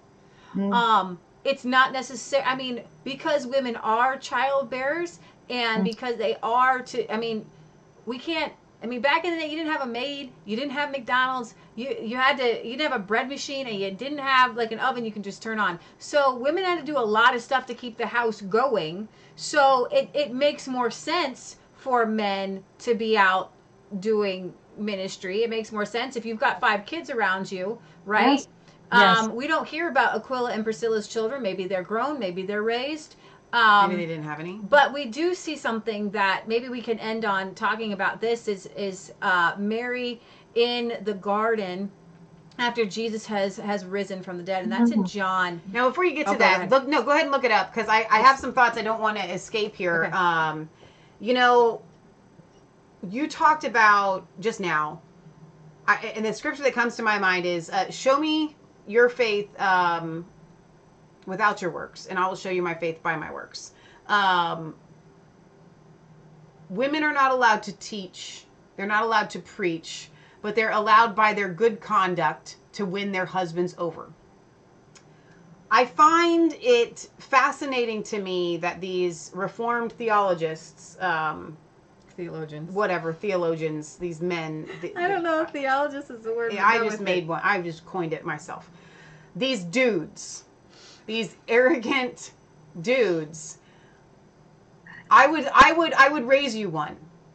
I don't need all the words that apparently you seem to need. And as Christians, regardless of gender, we should be ministering and teaching the gospel by our conduct. Why are these men so obsessed with keeping women silent? And why are they so obsessed with the words that we speak being how we minister the gospel instead of our actions? Because faith without works is dead. And I would add, you're preaching with all your words without a good conduct as a man winning people over is dead. You must have a good conduct. We don't need all of these words that you seem to be so obsessed with us not being able to use and to preach in this moment. And so we see, going back to Mary in the alabaster jar and countless other women throughout the Bible. You know, you go to Hebrews 11 and 12 and the Hall of Fame of Faith and all these things that we're supposed to learn from them. Where in the Hall of Fame of Faith are we learning from their words? We're learning from their actions. Sarah, by faith. By faith, Abraham. By faith. It's by all of these actions that we're learning from these people. And so I find it sad that that these dudes, we'll just call them these dudes, are stuck on we can only teach people through words, and you're not allowed to teach through words. Whereas if we're not allowed to teach through words, that's fine. But now here my argument is you should be teaching more with your actions than by being so obsessed with the words. With being preachers and pastors. With being preachers and pastors and titles and all of these things that glorify you in your position. I would just caution, you know, maybe these men should take a step back and go, maybe I should be better in my actions to minister the gospel and focus more on my actions than my words of telling people that they can't do X, Y, Z. That's it. Wow. Yeah, well, I've got a lot to say about that. Go ahead. Go for it, Alice. No, I don't want to, you know, that was a very, very powerful point. I think it's a call to examine oneself, to be humble. I think if you have a truth, it can be poked, and it should be poked. Isn't that what a kid does? You get out, you go, you send your kid outside with a stick. Is it alive? What is it? So we ought to poke around at some of the things we think God is asking us to do, or as our calling, or as our ministry. We ought to walk circumspectly. Paul used that language where a sculptor an artist would put their work in the middle of a room and then do a 360 around their work to see if it was right, or if the perspective was right, or if it was a good representation. So that's what Paul said. Walk circumspectly, examine yourself. And when it comes to just raising that gift of teaching above all the other fivefold ministries is a little odd. Yet, everybody wants a pedestal. I'm a musician. It was very hard prying a microphone out of people's hands. I'll tell you that much. People don't get down from pedestals voluntarily. Oh my goodness. Yes, You're so right. Church music, yes.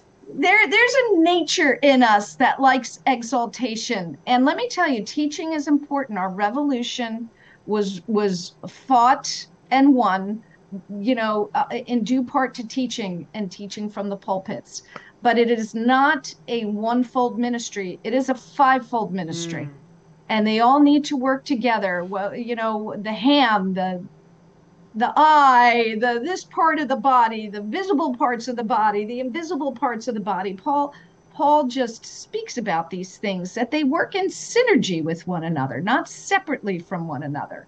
So those that teach need to maybe pump the brakes and say, do I exalt this above prophecy or evangelism, or why do I want to do this? Why am I like, Gollum with the ring?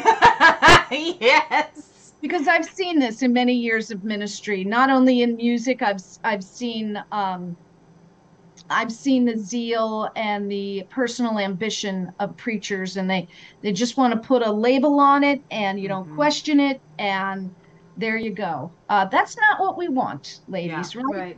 No. We're not after that. We're not after some Western derivative of something so far removed from the Book of Acts. You can have it. We just want partnership. While you were speaking, and I know we do want to wrap up this show, but this came to me, and this is worth saying, because I'm envisioning this Chinese church, which is so different from the Westernized church that we live with here in America. And I've said this to people who have issues, especially with pornography, that if idle hands are the devil's workshop, and that we have a farm and a homestead, and I believe that it is the best that God has for people to be on a farm, to be working, to be doing those kinds of things, and you don't really see a lot of farmers having adulterous affairs because they're thinking about the crop and the weather and the hay molding, and do we pull it in? Like, there's too much to focus on. Yeah. In the doing of the work to commit these sins. There's actually a quote there from Thomas Jefferson, and even back in the 1700s, he didn't want people living and working in the cities. He said, a husbandman working outside of the city, he said it's almost unknown for a degradation of morals. Yeah. Because you're working too hard. Yeah. So my point in saying all of that is not just to help and minister to anybody that has a porn addiction. You just buy a farm or volunteer at one. But it's, again, I don't want to call them dudes because we love dudes. Just these reformed guys. Here's what I would say to them, and they're not listening because I'm a female. Baptist. But I'm going to speak it out for in the spirit anyway. Yeah. You're not working enough. To be so focused on telling women that they can't, and that to become your obsession, you're not doing the work of the ministry at all, because a true and a real minister would not have time to nitpick all of these things. This is triage, this is battlefield, this is, when you're looking at that Chinese church and the revival that's going, the dudes are going to be looking over at the women and just hand me this and go do this, and we got to do this, and the women are going to look at the men and say, do this and do this and do this, right? Actionable life of ministry. That is the early church. It would never enter into the mind of anyone in the early church to stop and nitpick, right? The only reason that Paul had to write these letters was because there were churches whose hands had gone idle. And so I would say, and I'm going to speak this out prophetically, the way that we quash this isn't so much to right the lies, and that's important, that's why we've done this series, but to show our faith by our works, by getting in the ministry, by rolling up our sleeves. Yes. Because dudes, if you're 30% of the people that are doing the work of the ministry in China, and ministry is hard. I don't know if you've noticed that, and Alice clearly has. I don't know if people that are watching are these reformed dudes. Ministry is difficult. It takes a lot of work. And I can guarantee you when you're up to your neck in it, you are not going to be asking who the gender is of the person working alongside of you, and neither was Paul. And that's all I have to say. Yeah. Awesome. Awesome. All hands on deck. Yes, exactly. And get the kids involved. Everybody's working. Everybody. Yeah. Jesus was a child in the temple reading the scriptures and expounding on them and debating, right? As a child, he was doing that. Yeah. Yes. God is no respecter of persons. They seem to throw that scripture out of the Bible. And I want to leave with this last thought, and then we can all kind of all go around. That was my final. That was your final thought? Oh, wow. Okay, then Alice can go to her final thought. I really focus on, there's a couple Marys. There's Mary Magdalene. There's Mary and Martha. There's Mary, the mother of Jesus. And Mary and Martha were friends, close friends with Jesus, so much so that when their brother Lazarus had died and Jesus came 3 days later, they rushed to him. They scolded him. Rabbi, if you had been here, he wouldn't have died. And Jesus's answer wasn't to convict them, to tell them to turn or tell them to repent. Or to say, how dare you talk to me that way, woman. Yeah, he gave them what they wanted, which is what they wanted was their brother back. Okay, so he saw into their hearts. He cared about them. He didn't ask them to turn. It never says that they turned and repented. It never says that they said, oh, I'm so sorry for acting this way.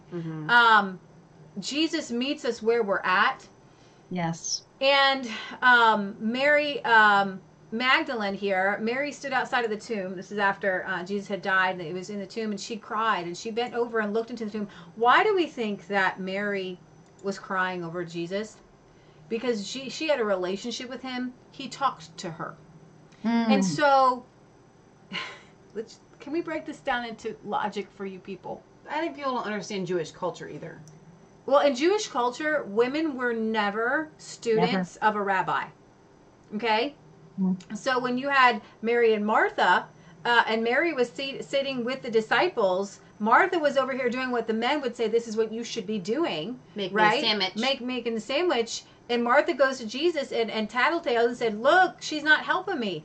And he says she's choosing the better thing. Why would he say, I want women to sit and learn from me, and I want to be their teacher?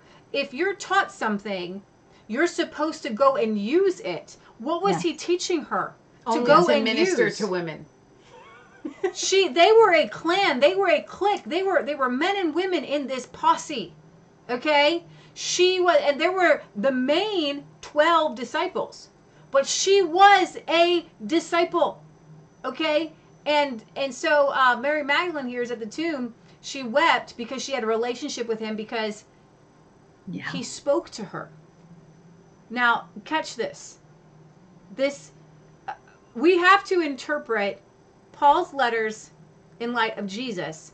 And if Jesus does something in an action, or he says something that contradicts what Paul is saying, we need to go with Jesus, because we're not understanding Paul, because we're getting half of a letter. Okay? Yeah. So we need to interpret Paul through Jesus, not Jesus through Paul. Okay, Jesus, you must have meant this because Paul said this. Oh, wow. That's really good. So Jesus talked to her, obviously talked to her often. She had a huge relationship with him. And saw two angels in white seated where Jesus' body had been, one at the head and the other at the foot. And they asked her, woman, why are you crying? They have taken my Lord away, and I don't know where they have put him. At this, she turned around and she saw Jesus standing there, but she did not realize it was Jesus. And he asked her, woman, why are you crying? Who is it you were looking for? Thinking he was the gardener, she said, sir, if you have carried him away, tell me where you have put him, and I will go get him. And he said to her, Mary. He just said her name. He said, Mary. And she turned to him and cried out in Aramaic, Rabboni, which means teacher. Jesus says, do not hold on to me, for I have not yet ascended to the Father. Go instead to my brothers and tell them, I am ascending to my Father and to your Father, to my God and to your God. Mary Magdalene went to the disciples with the news, I have seen the Lord. And she told them what he had said, that he had said these things to her. Now, this was not a voice of prophecy. Jesus spoke to her something. The very first doctrinal foundation of Christianity. This is something that God has revealed to me just in all of this. So thank you, people. God always reveals me something really cool when there's pressure. So bring it on. Okay. And he always shows me, I love it because he shows me the way, not in some sort of weird debate. He shows me the outside angle. Okay. Yeah. The outside angle of this, it was so, take this with you guys. The very first foundation of Christianity is that Jesus, not that he died. Anybody could die. He's not the Savior if he doesn't rise again. That's right. The very first foundational teaching is that Jesus rose again. Resurrected. It is much more important and sacred to have had an experience than it is to have I'm just going to take this thing that they already have. Okay, I'm going to try to get this out the right way. So Mary Magdalene experiences talking to Jesus. She's her teacher. He goes and tells her to tell the disciples something, to teach them something, to preach them something. This was not a prophetic word that she was giving. She was teaching and she was preaching and she was evangelizing. So she's the very first evangelist of Jesus is risen again. She is teaching them to do something. He says, go tell them I'm ascending to my Father and to your Father. The dudes write this down. And then you have all these Reformed Baptist guys who say, I'm the only one, I'm a man, I have to be the one to teach this and explain this to women, because women aren't going to understand, even though it was a woman who was the first person to get the foundational teaching of the gospel, which is he is risen. And this is now doctrinal scripture. We believe in Jesus because Mary saw him. This is the doctrine that we all believe in. And it came through a woman. Yes, it also came through Peter, who saw him as well. Yes, it came through the disciples, but she saw him first. But you see consistently through the Reformed dudes, just the way that they have thrown out the gifts of the Spirit, they also would, and they attribute it to that was only for the early church. They could very easily say, this was just for that time, the early church. And that's where I can't have a conversation and a debate with somebody that's going to throw out scripture and twist it to say that was only for then, and somewhere you get a pie in the sky that was never in the Bible that says this was only for then and it's not for the future. We don't have scripture for that. So I want you guys to not get so caught up in a debate with people who, especially people who take this idea of, but that was for then and it's not for now. If Mary got a word from God, talking to Jesus, we're supposed to read the Bible and talk to Jesus, okay? And he's supposed to reveal things to us. And then we're supposed to go and tell men, women, and children. She went and told the disciples, I have seen the Lord. And so I am supposed to follow this as an example. I have seen the Lord. And I'm supposed to tell you what he's telling me. That's the basis. As a woman, you are supposed to tell men. You're supposed to tell your pastor. You're supposed to tell your husband. You're supposed to tell other women. You are supposed to tell them what Jesus is telling you. Okay, that's my last thought. It sounds like equality to me. It does. And it sounds like Jesus made great strides and emphasized this equality, this kingdom calling on both men and women. And I agree with you both. I think that was perfectly said. Jesus is perfect theology. If this is what he did, if this is how he conducted himself and interacted and engaged with women and commissioned women, Jesus is perfect theology. We talked about a lot of Marys tonight. I just want to end with the one Lazarus and Martha's sister Mary, who sat at Jesus' feet. Mm-hmm. And Martha was fuming because women belonged in the kitchen. And who does she think she is? Sitting there with men. Who does she think she is? And she goes to Jesus. And Jesus said, Martha, Martha, you know the story. And he says, Mary chose. Wow. So not only did he teach And we see that beautiful example. She's sitting there with men and she's being taught and discipled. But Jesus says Mary chose. So not only is she being taught, she actually chose that. Yeah. And coming from the lips of Jesus, in the context of first century people, that's just astonishing to me. And I just love Jesus. I just love how he puts worth on people. He assigns men and women and his image bearers such worth. Start with that, gentlemen. Reform dudes, as you are so affectionately called. And I just want to encourage you, maybe seek the Lord about being an emancipator in these last days. Amen. I love that. And the last thing I will say is I don't actually enjoy, I mean, this is kind of cool and I'm glad to do this. And it's really great to bring a lot of women back into ministry. And I think it's fantastic. But, you know, Michelle and I have this really great ministry to lift men up. And so it feels like you don't understand, dudes. I want to champion you. I want to thank you for being the guys who are going to ride into the battle with your sword, because I might not be able to pick up the sword. I thank you for being the guy who protects your home. I love men. I mean, look at the hardest jobs, whether it's a garbage man or whether it's, steel workers or even blacksmith. There's a lot of things physically that women can't do. And feminism has degraded men, and they feel horrible about themselves. Young men don't know where they're supposed to be, so much so that they're changing their gender to be like girls, because girls are championed in the world today. Well, then we have the reverse slingshot of it, so that men are now beating girls at girls' sports because they're they found that being a girl is so now we've got total misogyny, because you've got men taking over the sphere again. Okay, and so it goes backwards. We can't swing this pendulum back and forth.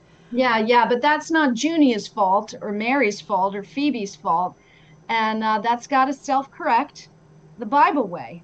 Right. We're not going to correct the sins and the abominations of Satan by oppressing and taking away equality in the church. That's not going to correct things. Right. Amen. I want to champion you, and I want to talk about the crazy radical feminists who, burn their bras and shave their head, and I don't need a man, and I want to champion you. I want to be behind you, okay? But you're making it difficult. Because, you know why? Because if there's not mutuality, there's not a relationship. It's one of the hardest lessons I had to learn, whether it's on this subject or other things. God always has to say, Alice, back up. Are you chasing after people and there's no mutuality there?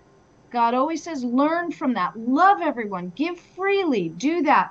But when it comes to partnership, when it comes to walking with people, there's got to be mutuality there. That's really good. Mm-hmm. Alice, as I just got this word, and I'll and see if you. I think it will confirm with both of you, but I feel like the Lord just spoke to me and said, this Reformed theology, to this respect of it, because there's a lot about it that I actually agree with. Not the women part, but the Reformed theology has a lot more than just this branch of what they believe. But this specific branch, I believe, has arisen out of a bitterness and a resentment of the toxic part of feminism. Yes. But like Alice just said, you don't right a wrong with another wrong. It's literally, it's a childishness, and hear me on this, and I mean it in love. It's a childishness that says, well, if you're going to be this way to us, then watch what we do to you, and watch us pull out all of these scriptures and then twist them and abuse you with them because we're angry and hurt by this thing called feminism. And instead of love keeping no records of wrong. So I just feel like the Lord is saying that the actual motive, the root of this is that bitterness and resentment of modern feminism that has beaten men down so horribly. And so, yes, that is wrong, but the answer is not your bitterness and resentment. No, your answer is not to go after your wonderful, beautiful, wife. Go after Hillary Clinton. Go after Margaret Sanger. But it's very strange. Stop. It's like, oh, but I gotta go slice this, the stay-at-home wives over here and the homeschool moms. Let me just make sure that they're not saying anything. No, shut the mouths of the Jezebels. That's what those scriptures mean, anyways.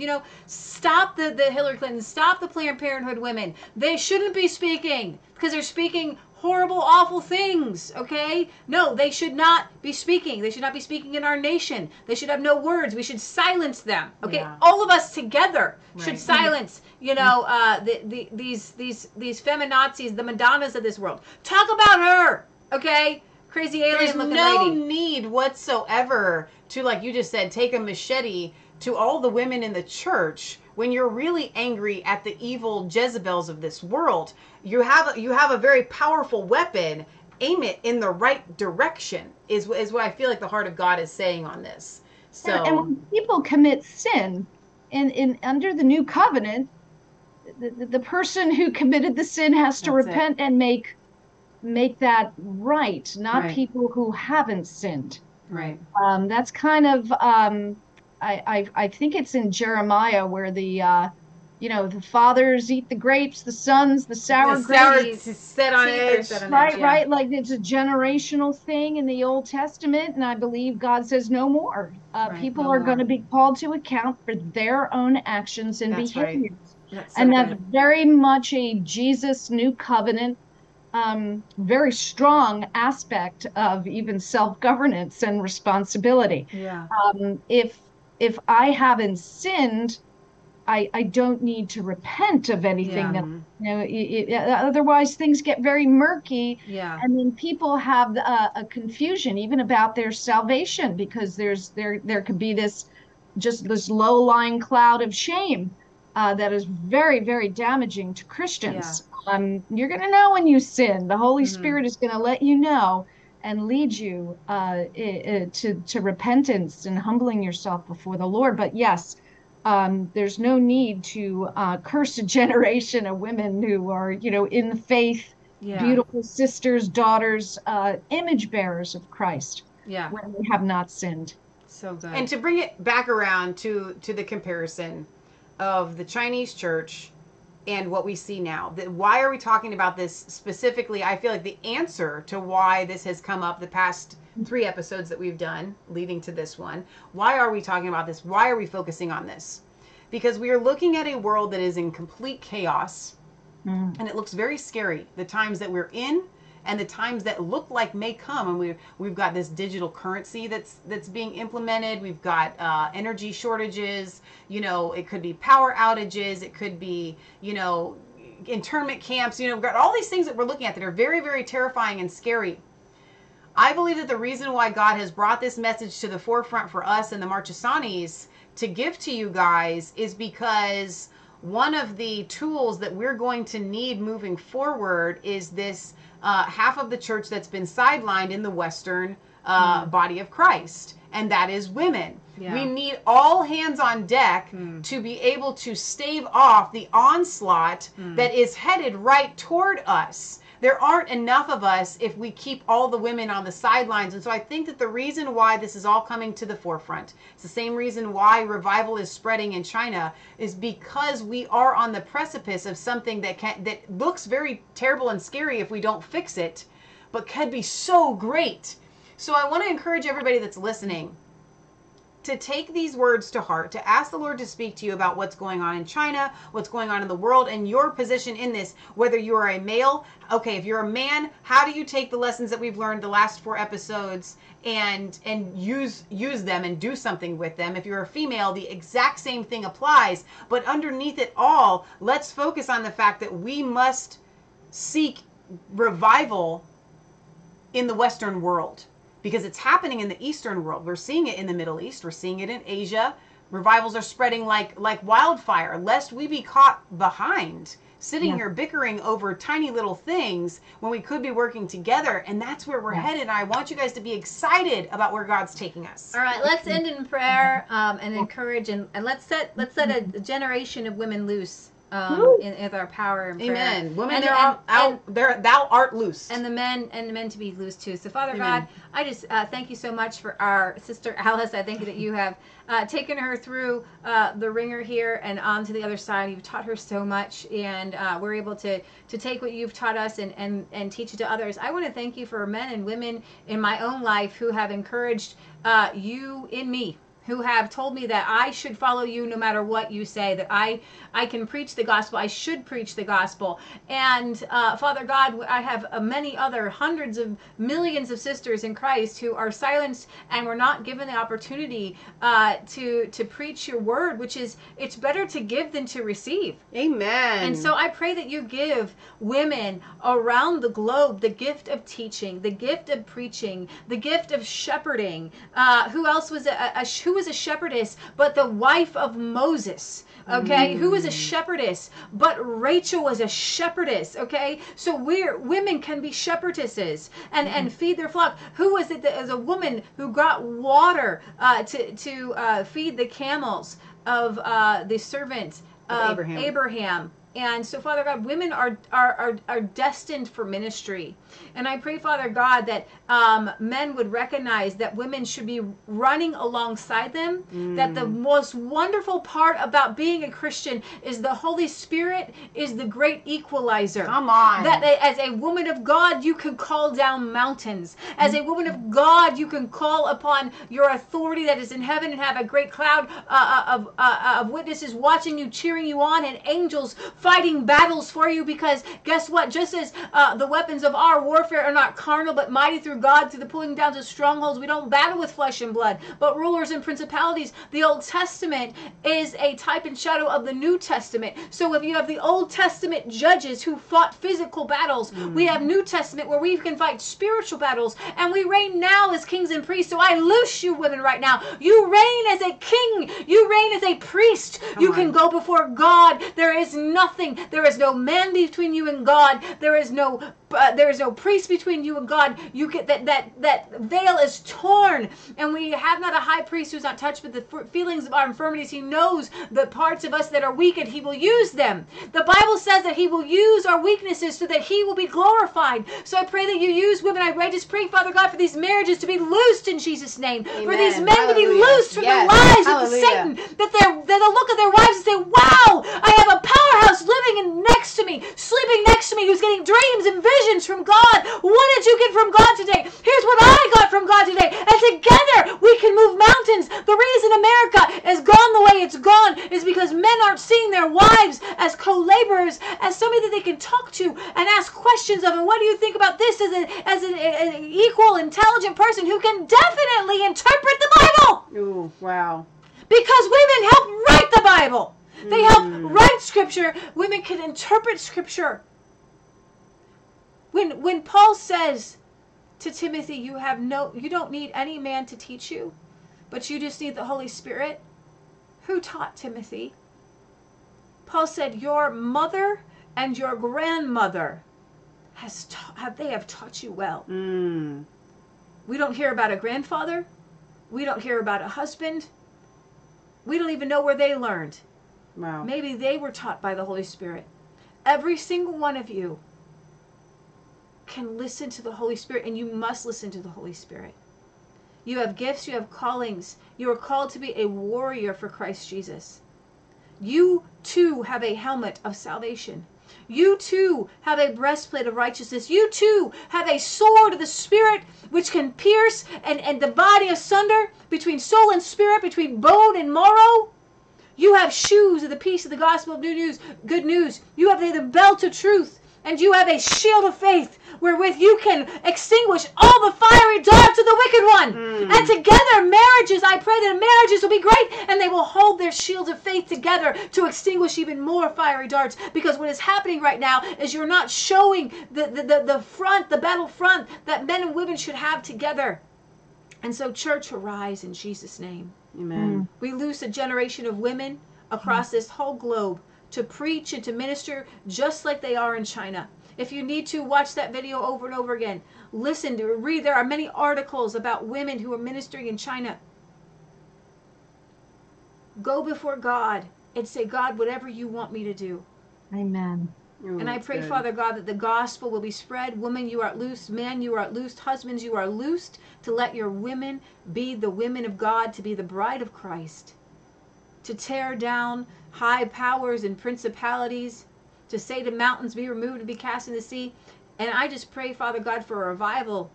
Right now, I know these Reformed gentlemen, they do not believe in the gifts of the Holy Spirit. They believe that they died off. And so I pray that you just have a revival of tongue talking and prophesying and miracles and signs and wonders, because the church in China is having tongue talking and miracles and signs and wonders, and you're over here trying to preach about Christian nationalism, and this is a Christian nation, but you have no power, because Acts chapter 2 shows where we get the power is the baptism of the Holy Spirit, and that's what you're missing. Because I guarantee you, when you get the baptism of the Holy Spirit and you start seeing women move in the Holy Ghost, you're just going to sit back and say, you go, girl, because the power of God on any person, you just sit back and watch it, whether it's a man or a woman or a child. And I thank you, Father God, that you're just going to break that demonic spirit that's keeping that denomination from moving in the gifts of the Holy Spirit. And I pray, Father God, that you get in there, that you work on them, that you reveal them, that they just start, they ask you, Holy Spirit, for everything that you are, and they won't close themselves, and that you soften their hard hearts in Jesus' name. Whew. Amen. Amen. Amen. Amen. Amen. Anybody else have anything? No, I think that was good. Do you want to pray, Alice? No, I just say glory. Amen. Hallelujah. That was on fire. Now, I have to tell the truth that while you were praying, I was looking up on my phone the Blue Letter Bible of a specific verse in Proverbs 31. Now, we all know that Proverbs 31 is about women, about the best of women. Who can find such a woman?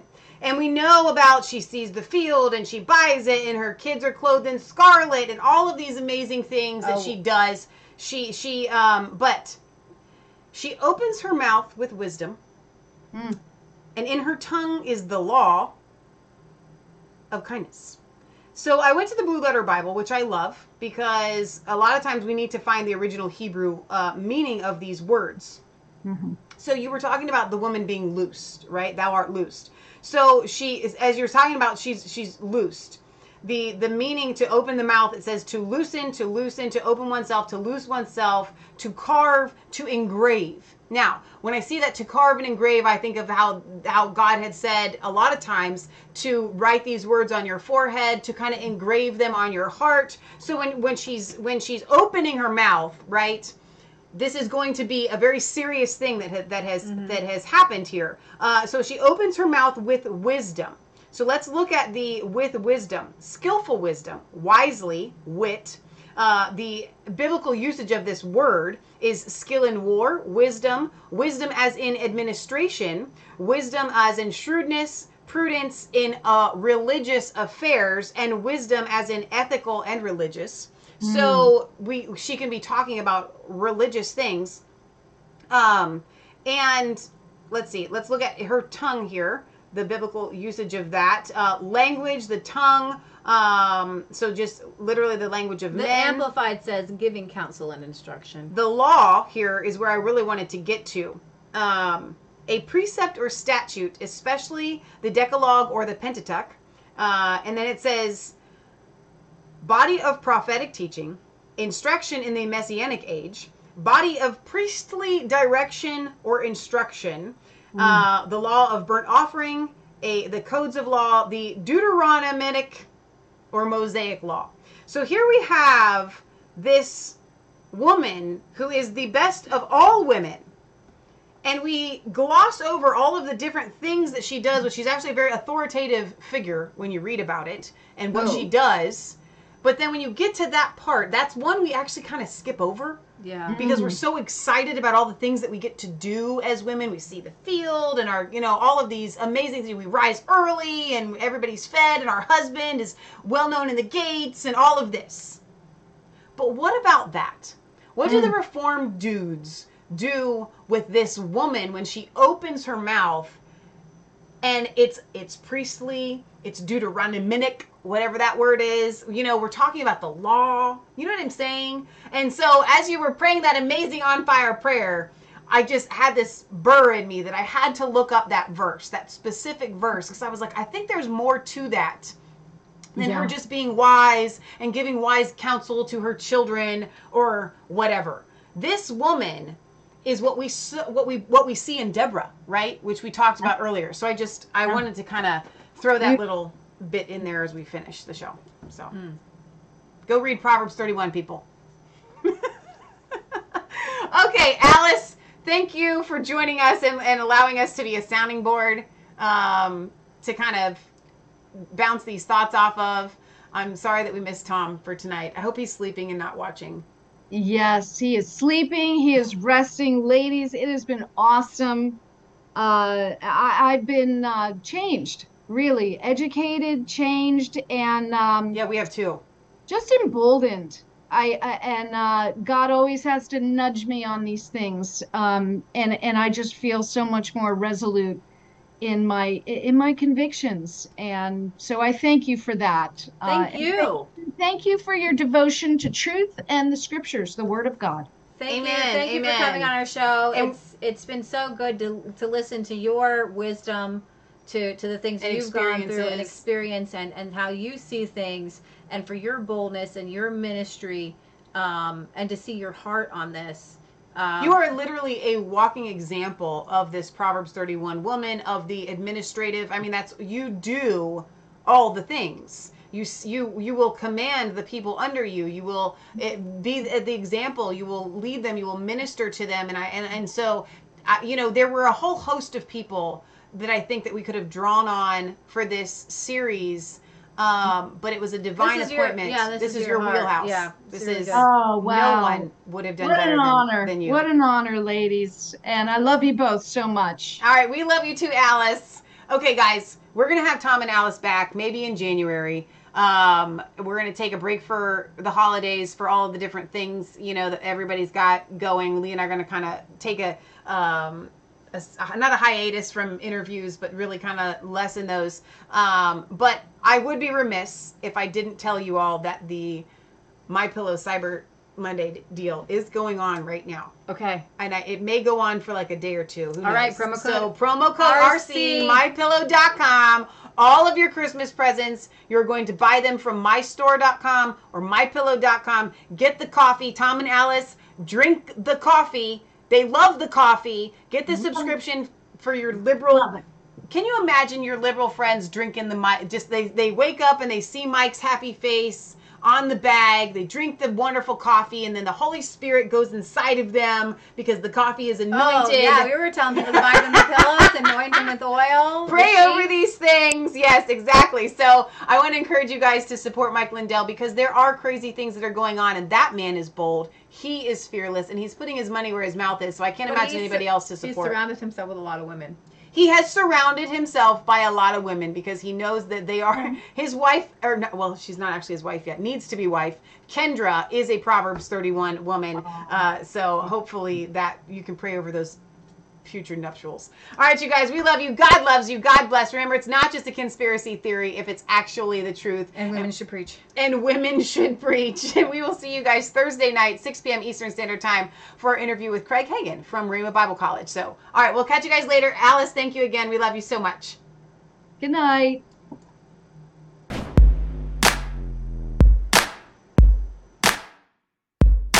I was cold, all alone, no place for home, every day, so afraid, but you called my name, turned my eyes.